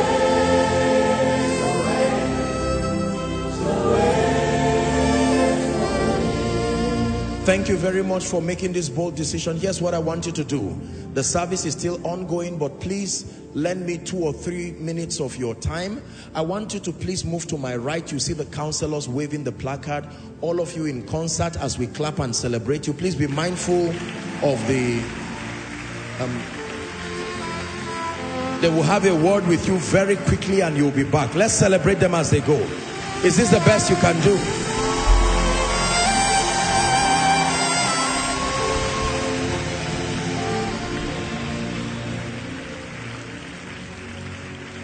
Hallelujah. Ladies and gentlemen, you are witnessing the power of the gospel when it is articulately communicated and backed up by the power of God. It is not like people are so rebellious. It is that most times we are not taking time to preach the gospel because we ourselves do not understand what Jesus did. Do you know a preacher can be ministry for many years and yet not study what redemption is all about?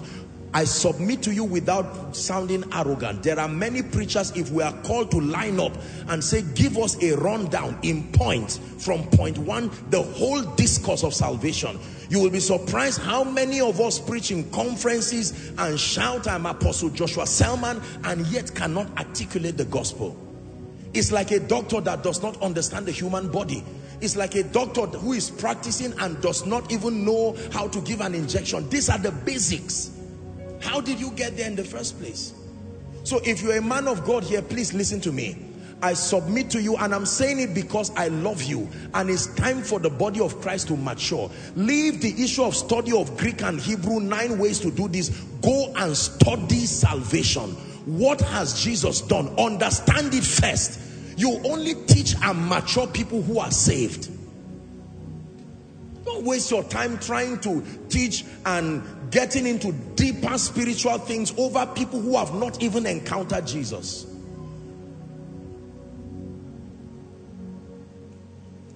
I'm still on number 1, don't forget. And we must finish the 6 of them. Let's hurry up. Are we together? So who is on the Lord's side? Number 1, one who has received the free gift of forgiveness and eternal life through Jesus. Are you ready for number 2? Who is on the Lord's side? Number 2, one who has chosen to honor the leadership of the Holy Spirit in his life. Please write it down. How do I know that I am on the Lord's side? By your degree of submission to the leadership of the Holy Spirit. Romans chapter 8 and verse 9. Please listen to this message again. Send it to someone that you know and you love. It says, but ye are not in the flesh, but in the spirit, if so be that the Spirit of God dwell in you. It says, now if any man have not the Spirit of Christ, help me, he is none of his. That means if you do not have the Spirit of Christ, and if you are not submitting to the leadership of the Holy Spirit. Jesus gave us the Holy Spirit to guide us. Listen to my teachings on the Holy Spirit. You can get them on Koinonia Global. I teach essentially that the Holy Spirit has a threefold ministry. He has a ministry to creation. He has a ministry to unbelievers. He has a ministry to believers. His ministry to creation is that he's the life force. He is the very factor that keeps everything alive, as we know. Withdraw the Holy Spirit and still leave the sun and the air, creation will die. Number 2, his ministry to unbelievers is the ministry of conviction and conversion. That he convicts men of sin, of righteousness and judgment, and then he engenders the administration of salvation. His ministry to believers is threefold. The ministry of activating your spiritual organs, we call it being alive unto God. Then the ministry of revelation, bringing you insight and illumination. Then the ministry of empowerment. There are others like the ministry of guidance, you know, and all of these things.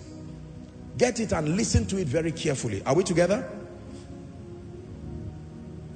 Who is on the Lord's side? One who has chosen to honor the leadership of the Holy Spirit. Romans chapter 8 from verse 14 to 17. For as many as are led by the Spirit of God, they are what? The sons of God. Reading to 17. For ye have not received the spirit of bondage again to fear, but ye have received the spirit of adoption, he is called, whereby we cry, Abba, Father. 16. The Spirit itself beareth witness with our spirit that we are the children of God. In other words, that we are on the Lord's side. And if children, then heirs, heirs of God and joint heirs with Christ. If so be that we suffer with him, that we may also be glorified together. The ministry of the Holy Spirit. Let's rush. Number 3. Who is on the Lord's side? One who has chosen to submit. Please write. One who has chosen to submit to the supremacy of the word of God in all matters. Who is on the Lord's side, especially in these end times? One who has chosen to submit to the supremacy of the word of God in all matters. The supremacy, that means the word of God takes preeminence in all and every matter of your life. It is one of the characteristic definitions of a Christian. One who has submitted to the authority, the supremacy of the word of God. That what the direction of the word of God is where you go. You live by the word. He said, man shall not live by bread alone, but by every word that proceeded from the mouth of God. Submitting to the supremacy of the word of God in all matters. It is one of the biblical indices for even measuring spiritual maturity. You are spiritually mature to the degree to which you have allowed the word of God to govern your life.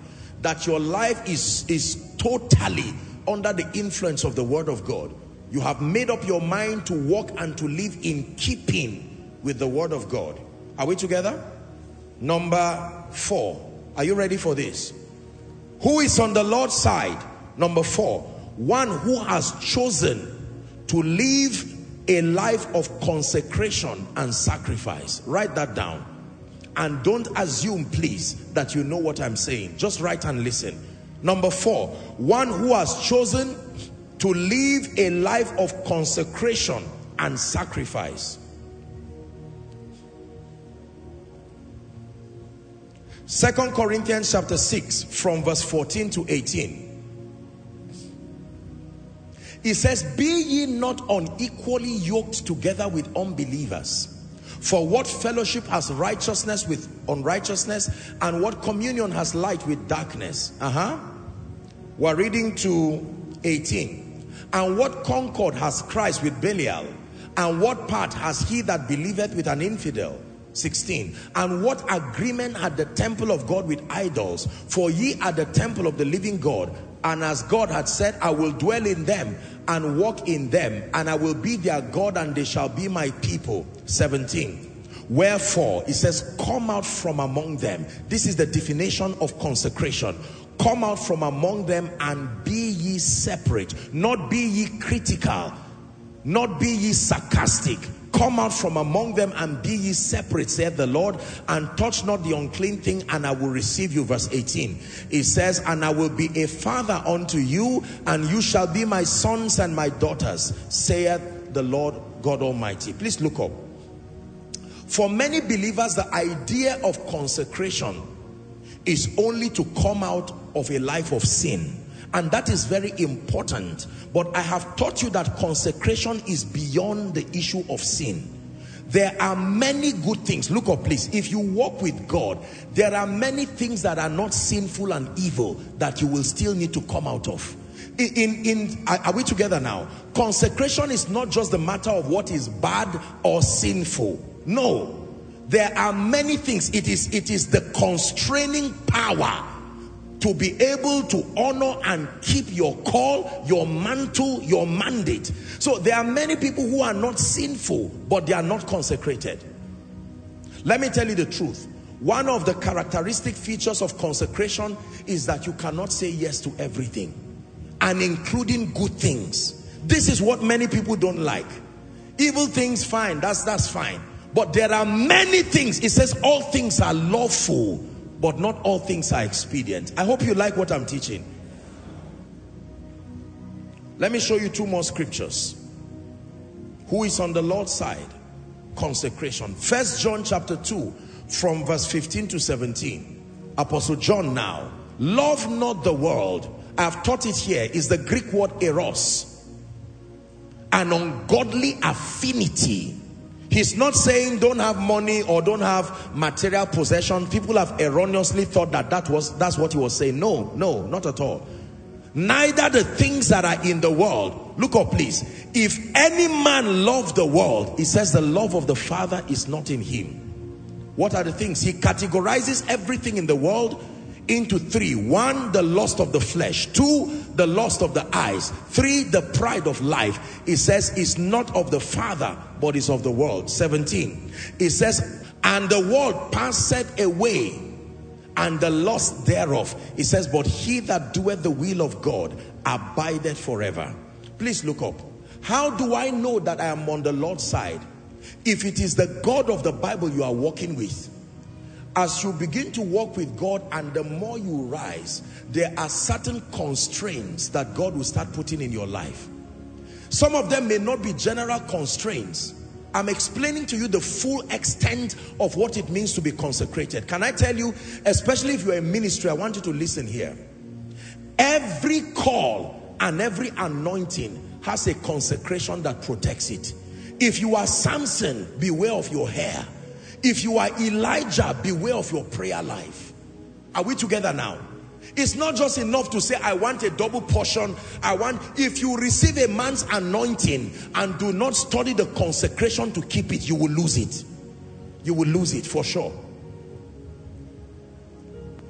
God can become so meticulous about your life that he will even put certain constraints in your life. It may not be a general rule for everybody. For instance, do you know, because of the nature of your walk, the nature of your call and the dealings of God with you, God can give you an instruction and say, for you and your wife, you shouldn't have more than 2 children. Now, it was the same God who said be fruitful, but he has weighed you from the lens of destiny, and he has seen that your best position for efficiency is with 2 children. You can choose to disobey him and have, whatever number, and then you will find out that that act of disobedience will become a weight.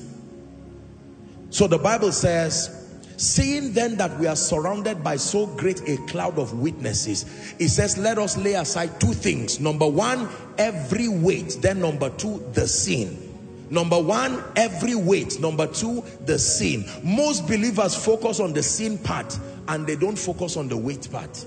That's why you see, if you are really walking with God, please let me have your attention. Do you know why God will often ask you to make ridiculous sacrifices as you walk with him? It's not that God wants the money or the car. Why would God sit down and say, empty your bank account? What does he want to do with the money? There is something he's doing to you. He's breaking that hold. He can bring back the money. Why will he call Abraham and say, sacrifice Isaac? Why didn't he just say, look, Abraham, I want you to be serious with me? No. I do not know one man who is mightily used by God who did not go through the school of consecration and sacrifice. I cannot begin to tell you the things I've laid down for this God. There are some of you, if it's the issue of sin, with speed, oh, I love you, Lord Jesus. But the moment he begins to make a demand, that salary as it just entered, give it to me. I rebuke that wicked spirit that wants me to suffer in this month of May. And God says, you see, sacrifice. A time will come in the realm of the spirit where the only access code to a new dimension is sacrifice. Blood dripping on your altar. I know you may not like what you are hearing, but I love you too much to not tell you the truth. Sincerely. People admire power. People admire all kinds when they see God walking with people at certain dimensions. No. You want a life of miracles, signs and wonders. It's not just about reading scripture and saying, I believe. No. Try it. It won't work. There is a sacrifice. Let the fire from your altar touch mine. Let the fire from your altar touch mine. Let the fire from your altar touch mine. That's what it takes to be on the Lord's side. Oh, speak from the heavens and the earth will hear. Oh, speak from the heavens and I'll hear from the earth. My sacrifice is calling you, oh God. My sacrifice is calling you, oh God. Can I tell you what it means to be consecrated? To get to a point where there is nothing in your life you cannot give up for God. And until you get to that realm, I submit to you, there are certain levels of business you cannot do with God. This is not about impartation or just I believe. No, you've heard me. The price for all of God is all of you. All of you. Apostle, I'm a man of God. I want the Lord to give me the keys of nations. When Peter and James met, you know, their mother met Jesus and said, grant that when you have restored all things, my sons will sit down at your left and right. He said, the space is available, but can you drink of my cup and be baptized with my baptism?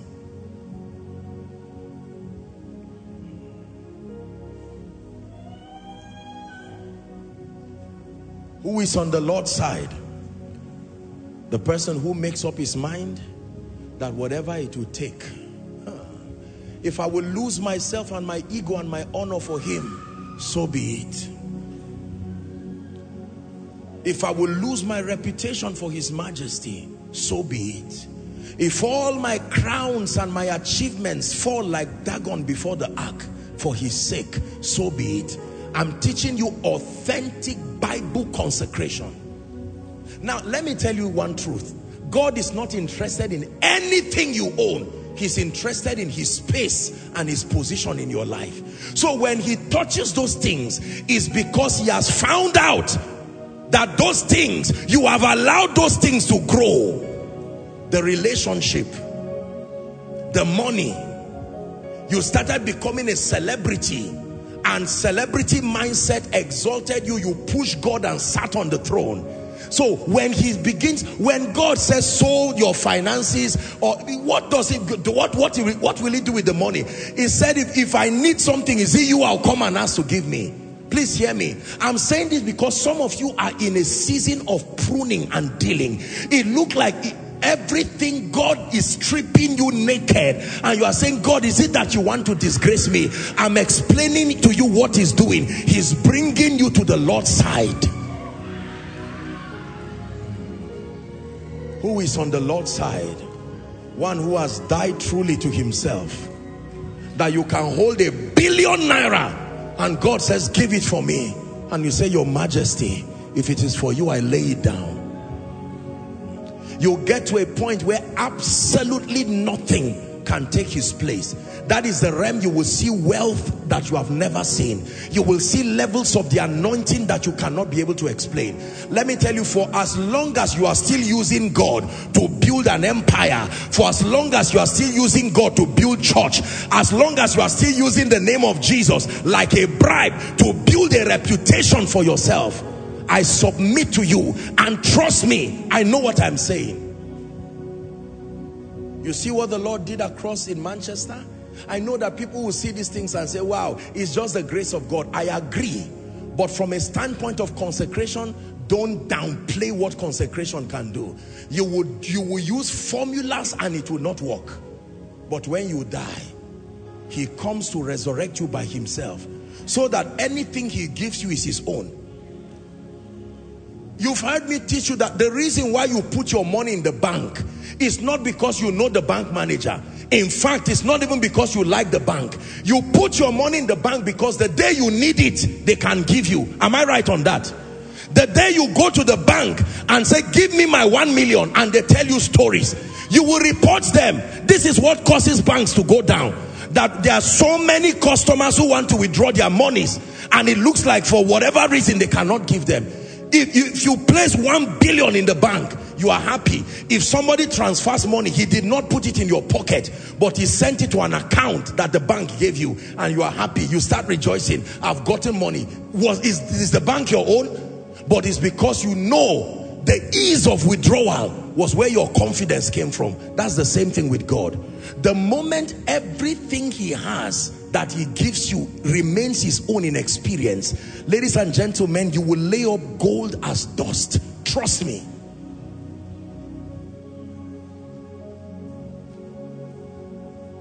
There are many of you who have tried this prosperity thing and it's not working.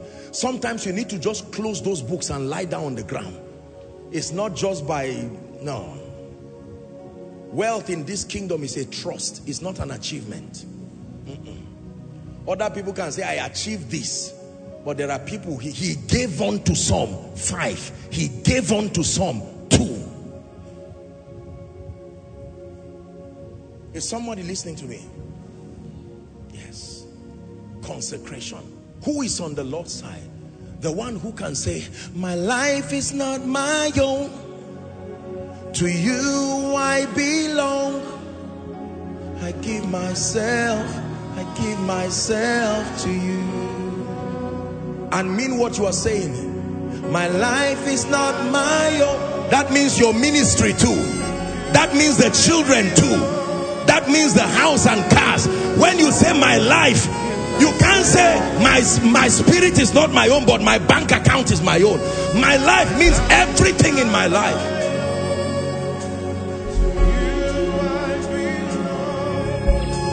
I give myself.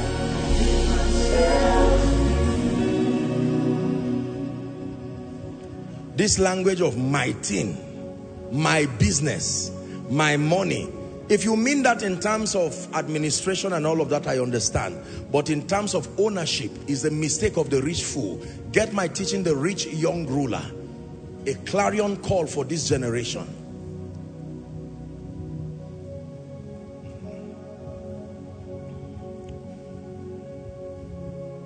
Who is on the Lord's side? One who has decided that everything I have belongs to him. That what he wants is what I do. Have your way, Lord. Have your way. Have your way, Lord. Don't sing it if you don't believe it. Have your way, Lord. Have your way. Oh, Lord. See, the people you admire today that we call fathers that are being used, these were the songs that they sang when they had nothing. They rolled on the floor shouting that song, and they meant it. Kumbaya, my Lord. Kumbaya. Kumbaya, my Lord. Kumbaya. Kumbaya, my Lord. Kumbaya. Oh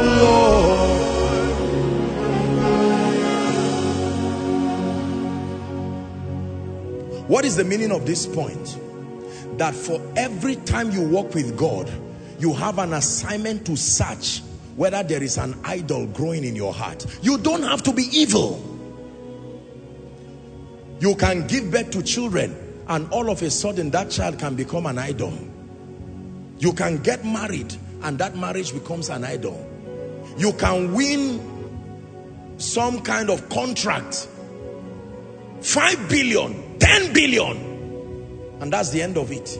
You and God, I will come back to your side when I finish the contract. And for us men of God, by the time God begins to lift you, listen to my message at the conference. I taught that there's something called the human cycle.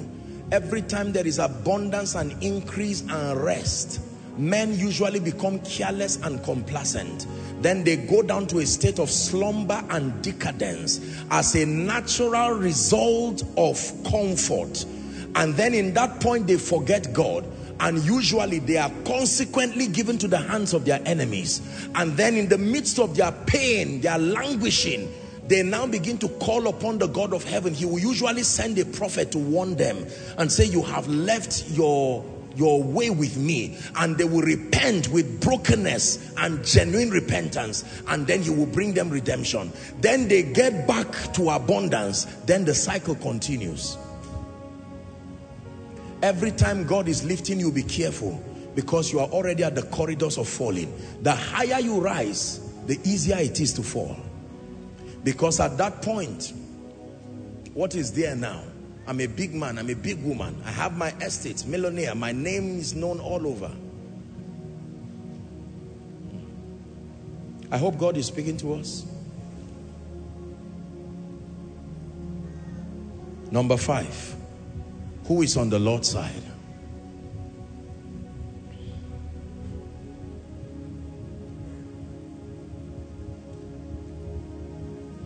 Can I continue? One who has chosen to be an active part of God's kingdom advancement agenda. One who has chosen to be an active part of God's kingdom advancement / end time agenda. You can write it there. One who has chosen to be a part of God's kingdom advancement / end time agenda. Isaiah chapter 6 and verse 8. One who has chosen to be a part of God's end time agenda. This was Isaiah the prophet going through his dealings with God. And he said, also I heard the voice of the Lord saying, whom shall I send, and who shall go for us? Then Isaiah said, here am I, send me. We use this for missionaries when we are looking for people to go to the mission field or to go to villages. But it's not about missionaries alone. He's saying, which vessel? Because I am God, but I need human vessels who will avail themselves for my purposes to come to pass. And maybe I should just digress for a minute or two and teach you that the agenda of God, I have taught you this. When we talk about the project Kingdom Come, or what we call kingdom advancement, can I define it for you? Kingdom advancement refers to, listen before you write, kingdom advancement refers to every and any scriptural mechanism that is deployed to enthrone Christ and his purposes, first in the hearts of men, then across every strata of human activities. This is what we call kingdom advance. So when you say you are advancing the kingdom, it doesn't just mean you are preaching, or it doesn't just mean you are giving money to church. It is that every scriptural mechanism that can be deployed that ultimately leads to the enthroning of Christ in the hearts of men. Are we together now? And then seeing that Christ is enthroned across the strata of human activities. And to achieve that, God decided to make kingdom advance, which is the same thing with his end time agenda. The program is threefold. Number one, the first dimension of that kingdom agenda that you see is world evangelization. That means saving the lost. That is the first dimension. It is in order of priority the most important, but it's not the only program. So world evangelization. Number two is the equipping of the saints. This is the second program, because the church is God's battle axe. The equipping of the saints. Then number three, the transformation of society. Are you seeing it now? So world evangelization, the equipping of the saints. Then the saints that are now equipped and empowered start transforming society. That's where we talk of the 7 mountains now. The mountain of religion, the mountain of family, the mountain of education, the mountain of arts and entertainment, the mountain of media, the mountain of what else again? Finance. All those mountains, people who are sent as sheep among wolves. So you talk of the professionals, the architects, you talk of the doctors and lawyers, the politicians, all the witnesses generally. But in order of priority, society is at the mercy of the transformation of the church. So the believer, world evangelization, unbelievers become believers, discipleship, and equipping the saints, now turn new believers into matured believers, people who are of stature and stamina, who are empowered. They are now sent equipped with understanding, and they penetrate systems and structures, and they enthrone the purposes of Christ. Maybe I should say a word or two about the concept of what we have come to know in the body of Christ. And I'm being respectful about this, but I think it's good that since I'm speaking on this point of kingdom advance, I understand a bit on this point, and I submit to you that I think many preachers really do not understand the full import of what we call God's end time agenda. We have all kinds of ideas, and one of the most popular ideas is the concept of takeover. Maybe I should say a word about that. I've had it being used sincerely so, and there are people who know what they're saying. But listen to me, believers. When we talk about the idea of taking over systems and structures, let me tell you what we mean, and let me tell you what we do not mean. We do not mean magically that from a physical standpoint, that one day, you know, the West, the developed first world nation will suddenly, you know, Africa will magically just become like that. When we talk about takeover, it's a spiritual language. Listen, as far as territorial transformation is concerned, there are two things that God is interested in. Number one, the spirits of men. Second, their minds. Are we together now? The physical manifestation is a natural resultant effect of that. So when we are talking about taking over, we are not just talking about building industries alone and building houses and, you know, making Nigeria a modern Dubai. And no. That is quite a mundane approach. The idea is the health of the spirits of men, then causing them to now sustain superior beliefs, because the God of this world has an assignment to blind the minds of the people. Are we together now? I hope you know Jesus is coming soon. I doubt that we are going to live, perhaps, but I doubt that we are going to live maybe for the next 50 years or so. I really doubt, with the unfolding of events. So I'm not prophesying, and this is not a doctrine, it's just a discussion with my people. Are we together now?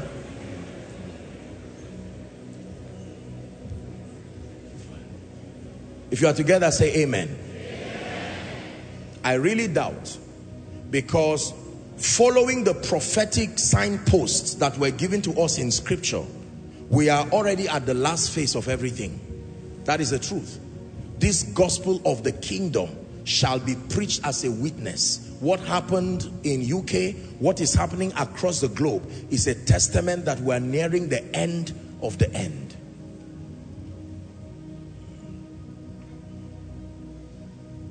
Do you believe what you are hearing?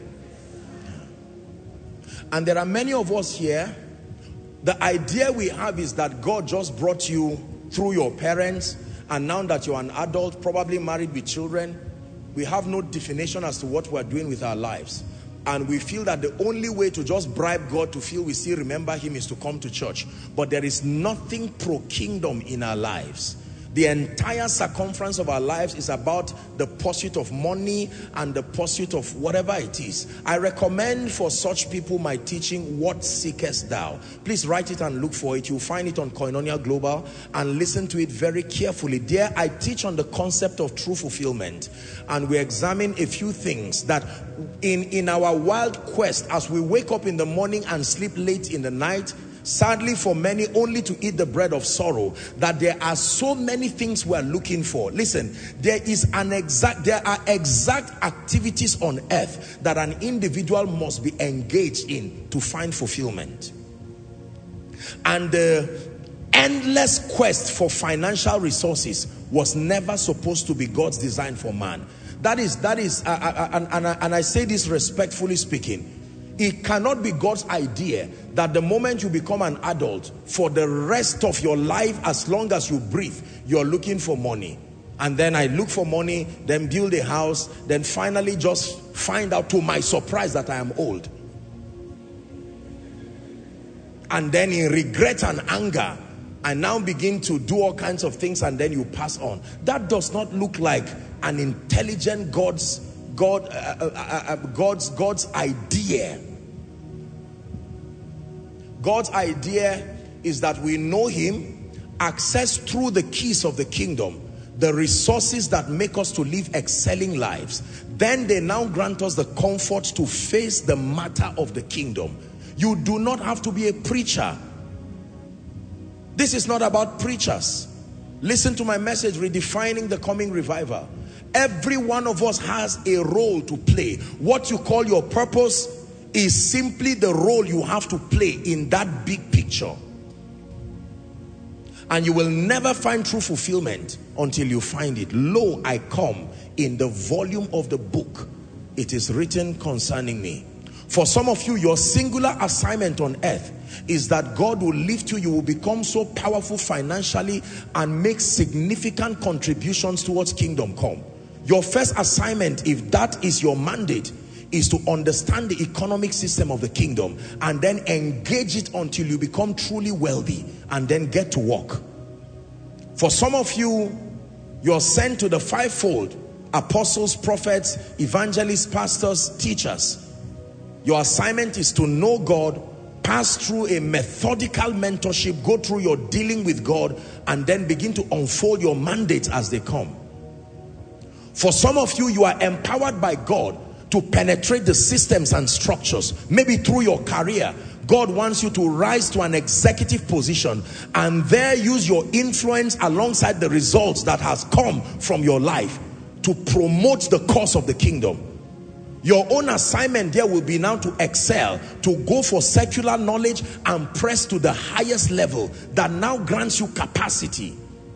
But by all means, you must find out the role that you have to play. There is absolutely nobody here who does not have a part to play. And like I have taught you, if you do not play your part, it's like a relay. You know how a relay is? When you are running, someone is waiting to collect the baton and you delay another person's destiny. Imagine if our father in the Lord, Baba Deboye, did not discover his place in life. Hallelujah. Is God speaking to someone who is on the Lord's side? One who has chosen to be an active part of God's kingdom advancement agenda. You can pray, you can win souls, you can make active contributions as a financial apostle, you can excel in your career to attain onto a position of influence and use your influence like Daniel, use your influence like Joseph, use your influence like Esther. Listen, I want you to open this Bible and find where it is written concerning you. You will look at your life and you will find a parallel. If God has called you to be Esther, find Esther and study Esther. If God has called you to be John, find John. There will be a parallel of your assignment in scripture. When you find it, then be serious. If your assignment is Esther, make sure your first preparation is to be a good woman, so that when you get there, you will be able to support the program of God. If your assignment is Deborah, being good is not enough. You must understand the art of war, because you are going to be a warrior. If you are Elijah, then you must master the art of prayer and the prophetic. If you are Daniel and you are praying alone, you are going to fail, because what will exalt you is your excellence. Your prayer will be a personal affair that secures you, but what the nation will recognize you for is your intelligence and your excellence. An excellent spirit is what branded Daniel. Are we together? Let me give us the last one so we pray. Who is on the Lord's side?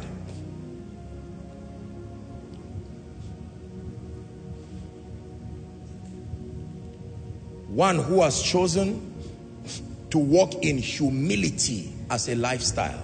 I like this. James 4:6. Who is on the Lord's side? One who has chosen to walk in humility. Let's read it together. 1, 2, go. But he giveth more grace. Wherefore he saith, God resisted the proud. Look at me, ladies and gentlemen. What does it mean to resist? To resist means to push away, to stop from coming close, or to stop from making progress. The Bible says that is what will happen to any man who decides to be proud. Let me give you a kind counsel. The moment God begins to lift you, whether financially or in business or in ministry, I want you to be intentional about being and remaining humble. One of the greatest ways to be and to remain on the Lord's side is humility. Let this mind be in you, which was also in Christ Jesus. I know that the world has celebrated us over the historic feat that happened in UK, and we thank God for that. We do not downplay that, but I pray for you like I pray for myself, that may success never enter you to a point that you forget that God is the doer of this. Say amen. Amen. Shout a loud amen. Amen. I'm praying for myself and I'm praying for our global family. It's good to celebrate Jesus, and he will keep lifting us and doing so many things. But ladies and gentlemen, humility is powerful. Humility is a retainer of honor. When you practice humility, you retain your honor. Pride is one of the fastest ways of losing anything God gives you. Anything. I don't care what it is. There are many people today who cannot be trusted with anything from God. You know why? Because of this arrogance. I am a millionaire. I'm a billionaire. Now you can see it. My houses and my cars, we say. I'm a man of God, having global influence across the globe. Especially when you have results to show. If you are proud and you don't have results, you are a fool. That one is not even pride. That's foolishness. Are we together? But there's something called the pride of life. The pride of life is where you have obvious results. You know, people, you can't contest against results. Once you have your results like a report card, you now have the credence to be proud. But I'm praying for you again, that as he lifts you, as he blesses you, as he prospers you, as he announces you, may you by humility remain on the Lord's side. Watch this. The greatest miracle recorded in the Bible was Jesus' own resurrection from the dead. Not his raising others from the dead. His own rising from the dead by himself.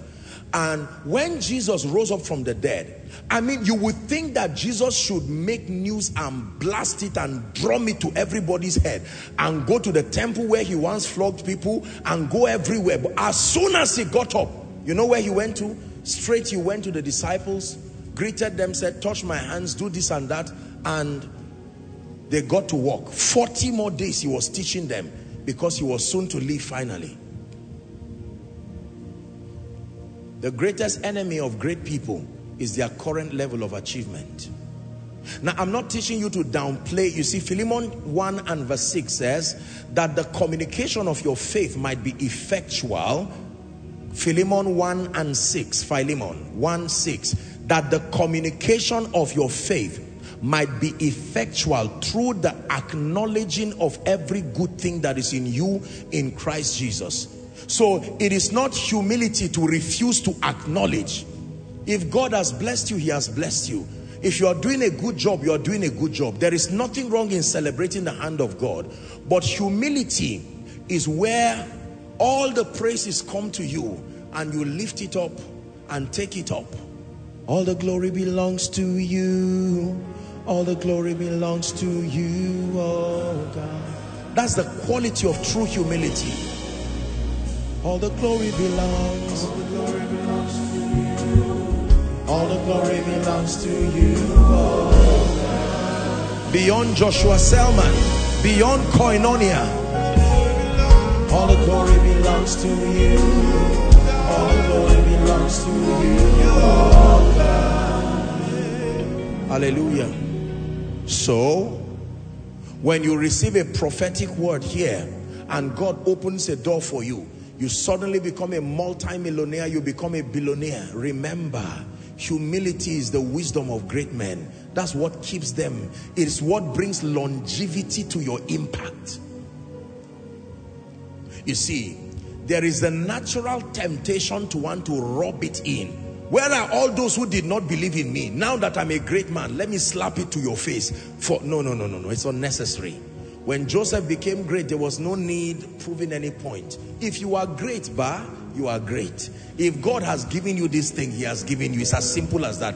If you are rich, you are rich. If you are poor, you can be rich, but at that point, of course, you are not. I'm trying to not speak negative, but I'm just saying, if God has given you, he has given you. It's as simple as that.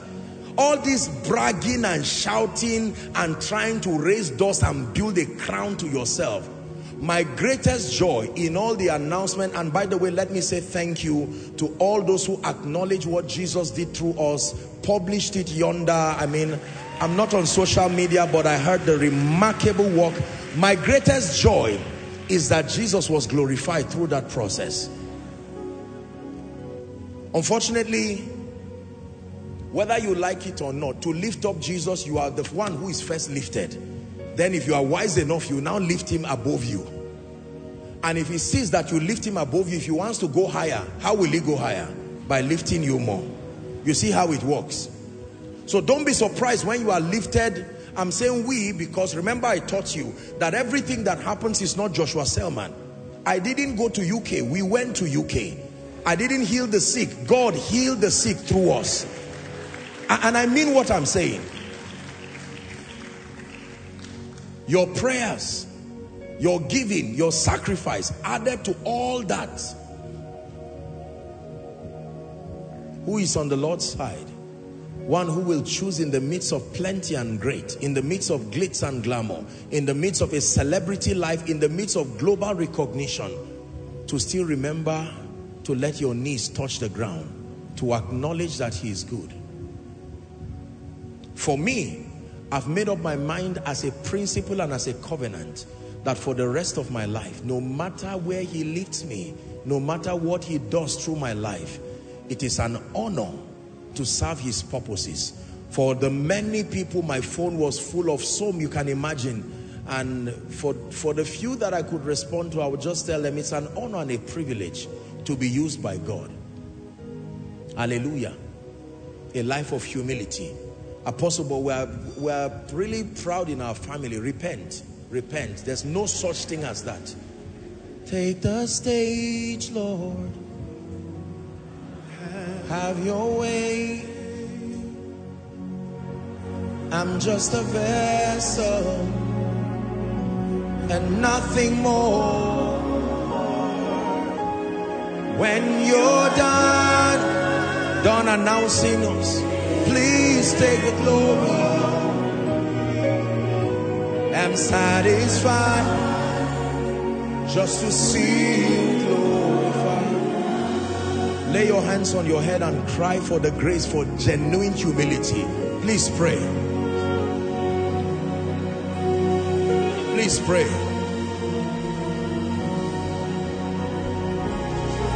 Please pray.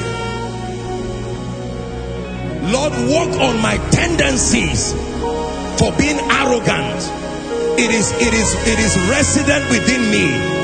The Lord tested you with a little result, a dimension of the anointing, and arrogance will not even let you grow. I want you to pray. Please pray.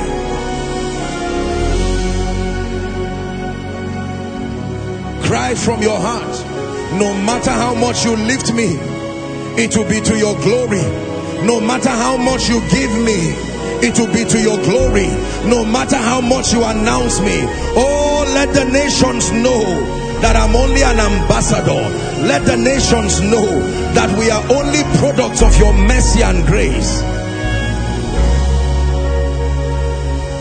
Go ahead and make that declaration.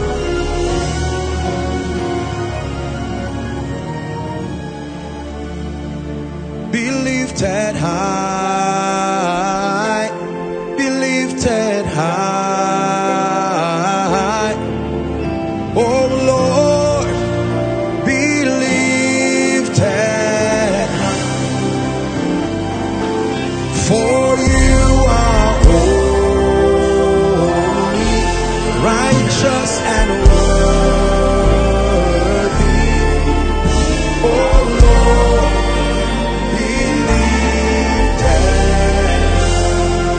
song in my spirit says, I just want to say, Baba,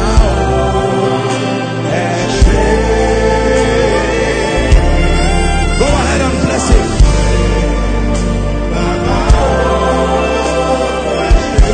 Thank you for everything you have done in my life, in our lives. With humility we acknowledge you, the doer of wonders.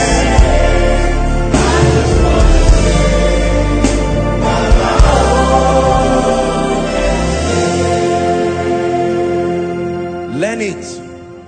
Whenever he lifts you so that he can be seen through you. Do not forget this.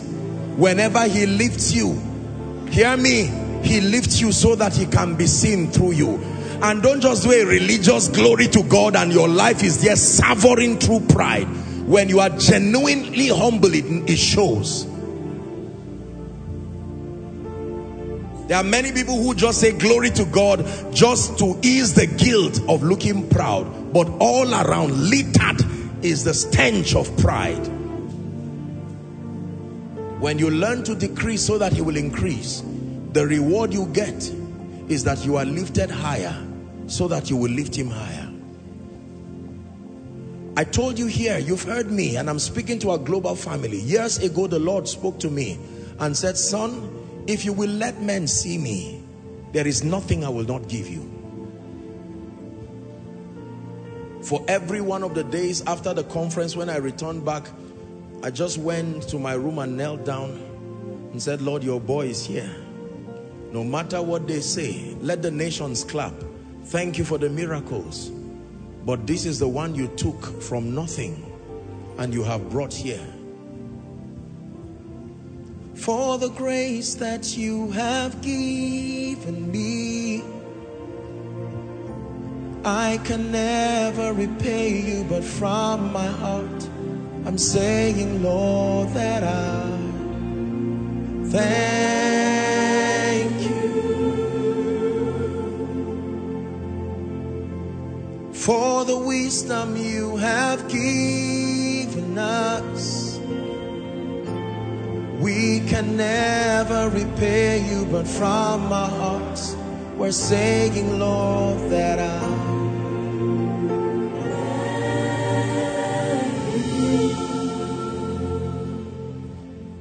hold the hands of someone close to you. We're wrapping up. Who is on the Lord's side? I've given you 6 keys. Number 1, one who has genuinely submitted to the Lordship of Jesus Christ. Number 2, one who has submitted to the leadership of the Holy Spirit to guide you. You may look foolish, but like we always sing, that when he holds your hands, we brought our tiny little hands full of ignorance and placed it over the hand of this great God, and he held that small hand and watch what he's doing with it. Never downplay the Holy Spirit. He will take you to nations, and he will not just produce wonders, he will make your life an unending epistle. It is true. Number 3, who is on the Lord's side? One who has chosen as an act of your will and by understanding to submit to the supremacy of the word, that the word is exalted in your life above and beyond culture, above and beyond status, above and beyond whatever it is, your sociological context. The word of God has gained ascendance and supremacy. Your mind has become renewed and transformed even by the word. Who is on the Lord's side? 4, one who has made up his mind to live a consecrated life and a life of sacrifice, a life that gives everything to him. Number 5, who is on the Lord's side? The 5th person who is on the Lord's side is one who has made up his mind. What's number 5 again? One who has made up his mind to be an active part of God's program. That for as long as I live, the kingdom must find expression through me. As God is looking for men, there must be something that I do. If I can't preach, I will pray. If I can't pray, I will give. In fact, you should pray, but I will give. I will use my profession, I will use my life, I will use my influence, I will use my resources. I will spend and be spent to see Jesus revealed to the nations. And finally, who is on the Lord's side? Number 6, one who has chosen a choice to walk in humility as a lifestyle. Humility meaning that Jesus will always be seen, intentionally so, as the reason behind your results.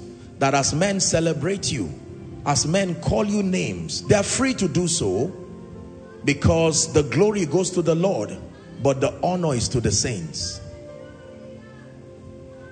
So as he lifts you, as he empowers you, as he blesses you, as he gives you visibility, please do not forget this preacher's voice. You will hear it in your dreams. You will hear it when you are far away from me. You may be far from me, but be on the Lord's side. Use the weapon of humility. Don't be ashamed to get down on your knees and let the world know that you have been lifted by him, that you are sustained by him. They may say it's out of fashion. It is fashionable to be the celebrity, and you tell them, he has blessed me enough and I'm grateful. He's kept the honor, but let him take the glory. Hallelujah. In 1 minute, I'd like you to pray while holding hands. Pray these 5 into your life. I don't know which of them you are and which of them you are not. These 6 points I meant to say. Open your mouth and pray. I want to be on the Lord's side. Perhaps when it has to do with salvation, we can say you're on the Lord's side. But when it has to do with consecration and sacrifice, we may not say so for you. Perhaps when it has to do with humility, we cannot say you're on the Lord's side. I'd like you to use tonight's teaching to close that gap. I truly desire to be on the Lord's side, now and forever.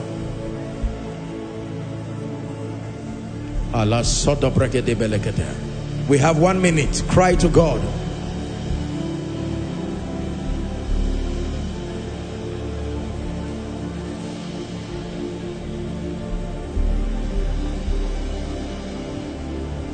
On the Lord's side as a preacher, on the Lord's side as a businessman, on the Lord's side as a Nigerian, on the Lord's side as a prestigious part of this global family.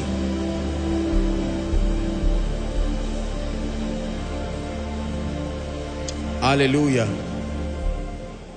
Hallelujah. Keep your hands together. I want to pray a prayer and then we're done. Lord, if you're healing someone in this nation, don't do it without me. Don't do it without me.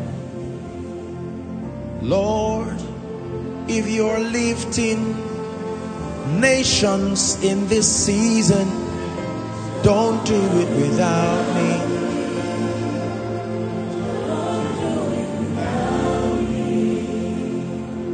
Oh Lord, if you're blessing nations in this city,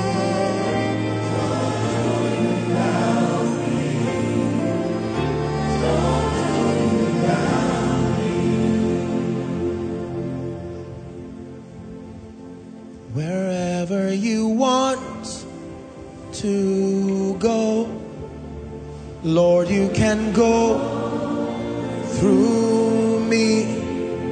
Whoever you want to lift, Lord, you can lift through me. Whatever you want to say, Lord, you can say through me. Whoever you want to change, Lord, you can say through me. Father, we hold our hands as a family of faith and we declare that we remain ever available. We thank you for showing us profound mercy You have singled us out as a people and you have chosen to honor us. Not just the week past, you have invested your honor and your grace upon our lives. And Lord, we declare, I declare on behalf of your people that we have chosen to be on the Lord's side. In the name of Jesus Christ, we declare that you grant unto us as individuals and as a ministry longevity of impact. In the name of Jesus Christ. And Lord, we pray that everything that can become a distraction to our kingdom pursuit, let it be far from us. Lord, I'm praying for someone, I'm praying for a family that may be discouraged right now. Looks like you have not seen a performance of the word of God. You have celebrated as a global family, but individually you are yet to see certain results. I agree with you, because you are now determined to be on the Lord's side. May the power that is on the Lord's side work for you. May the wisdom that is on the Lord's side work for you. May the speed that is on the Lord's side work for you. May the immunity that is on the Lord's side work for you. May the restoration that is on the Lord's side work for you. In the name of Jesus Christ. This week I declare over your life, by the power that raised Jesus from the dead, return with results. This will be a week of strange evidences in your life. Whatever it takes to be fruitful, whatever it takes to be a worthy ambassador, I empower you with it right now in Jesus' name. And I rebuke the hand of Satan over your life in the name of Jesus Christ. That by tomorrow, even up until next week, you will return with strange testimonies. I declare protection over you. I declare preservation over you. I command favor upon your life. Your prayer life will never go down. Your word study life will never go down. Supernatural revelation by the Spirit. Let the mantle of honor rest on you. Shame and reproach is far from your life. You indeed will show yourself as a people that God has helped. In the name of Jesus Christ. Wave your hands to Jesus and give him praise. Give him praise. Give him praise. Give him praise. Hallelujah. Hallelujah. In Jesus' name. We're about to share the grace. Please let me encourage you. Just two instructions. Just two instructions. Number one, listen to this message again. Please listen to this message again. Who is on the Lord's side? Meditate upon it. Listen to it again. And then number two, as God grants you grace, please listen to the message, what seekest thou? I want you to listen to it and God will grant you grace. Have you been blessed tonight? The Lord bless you. We'll share the grace in fellowship and then we'll be on our way home. God bless you. The grace of our Lord Jesus Christ, the love of God, the sweet fellowship of the Holy Spirit, rest and abide with us now and forever. Amen. Surely, all the days of our lives as we dwell in the house of the Lord forever and ever. Amen. God bless you and see you. We believe you are mightily blessed.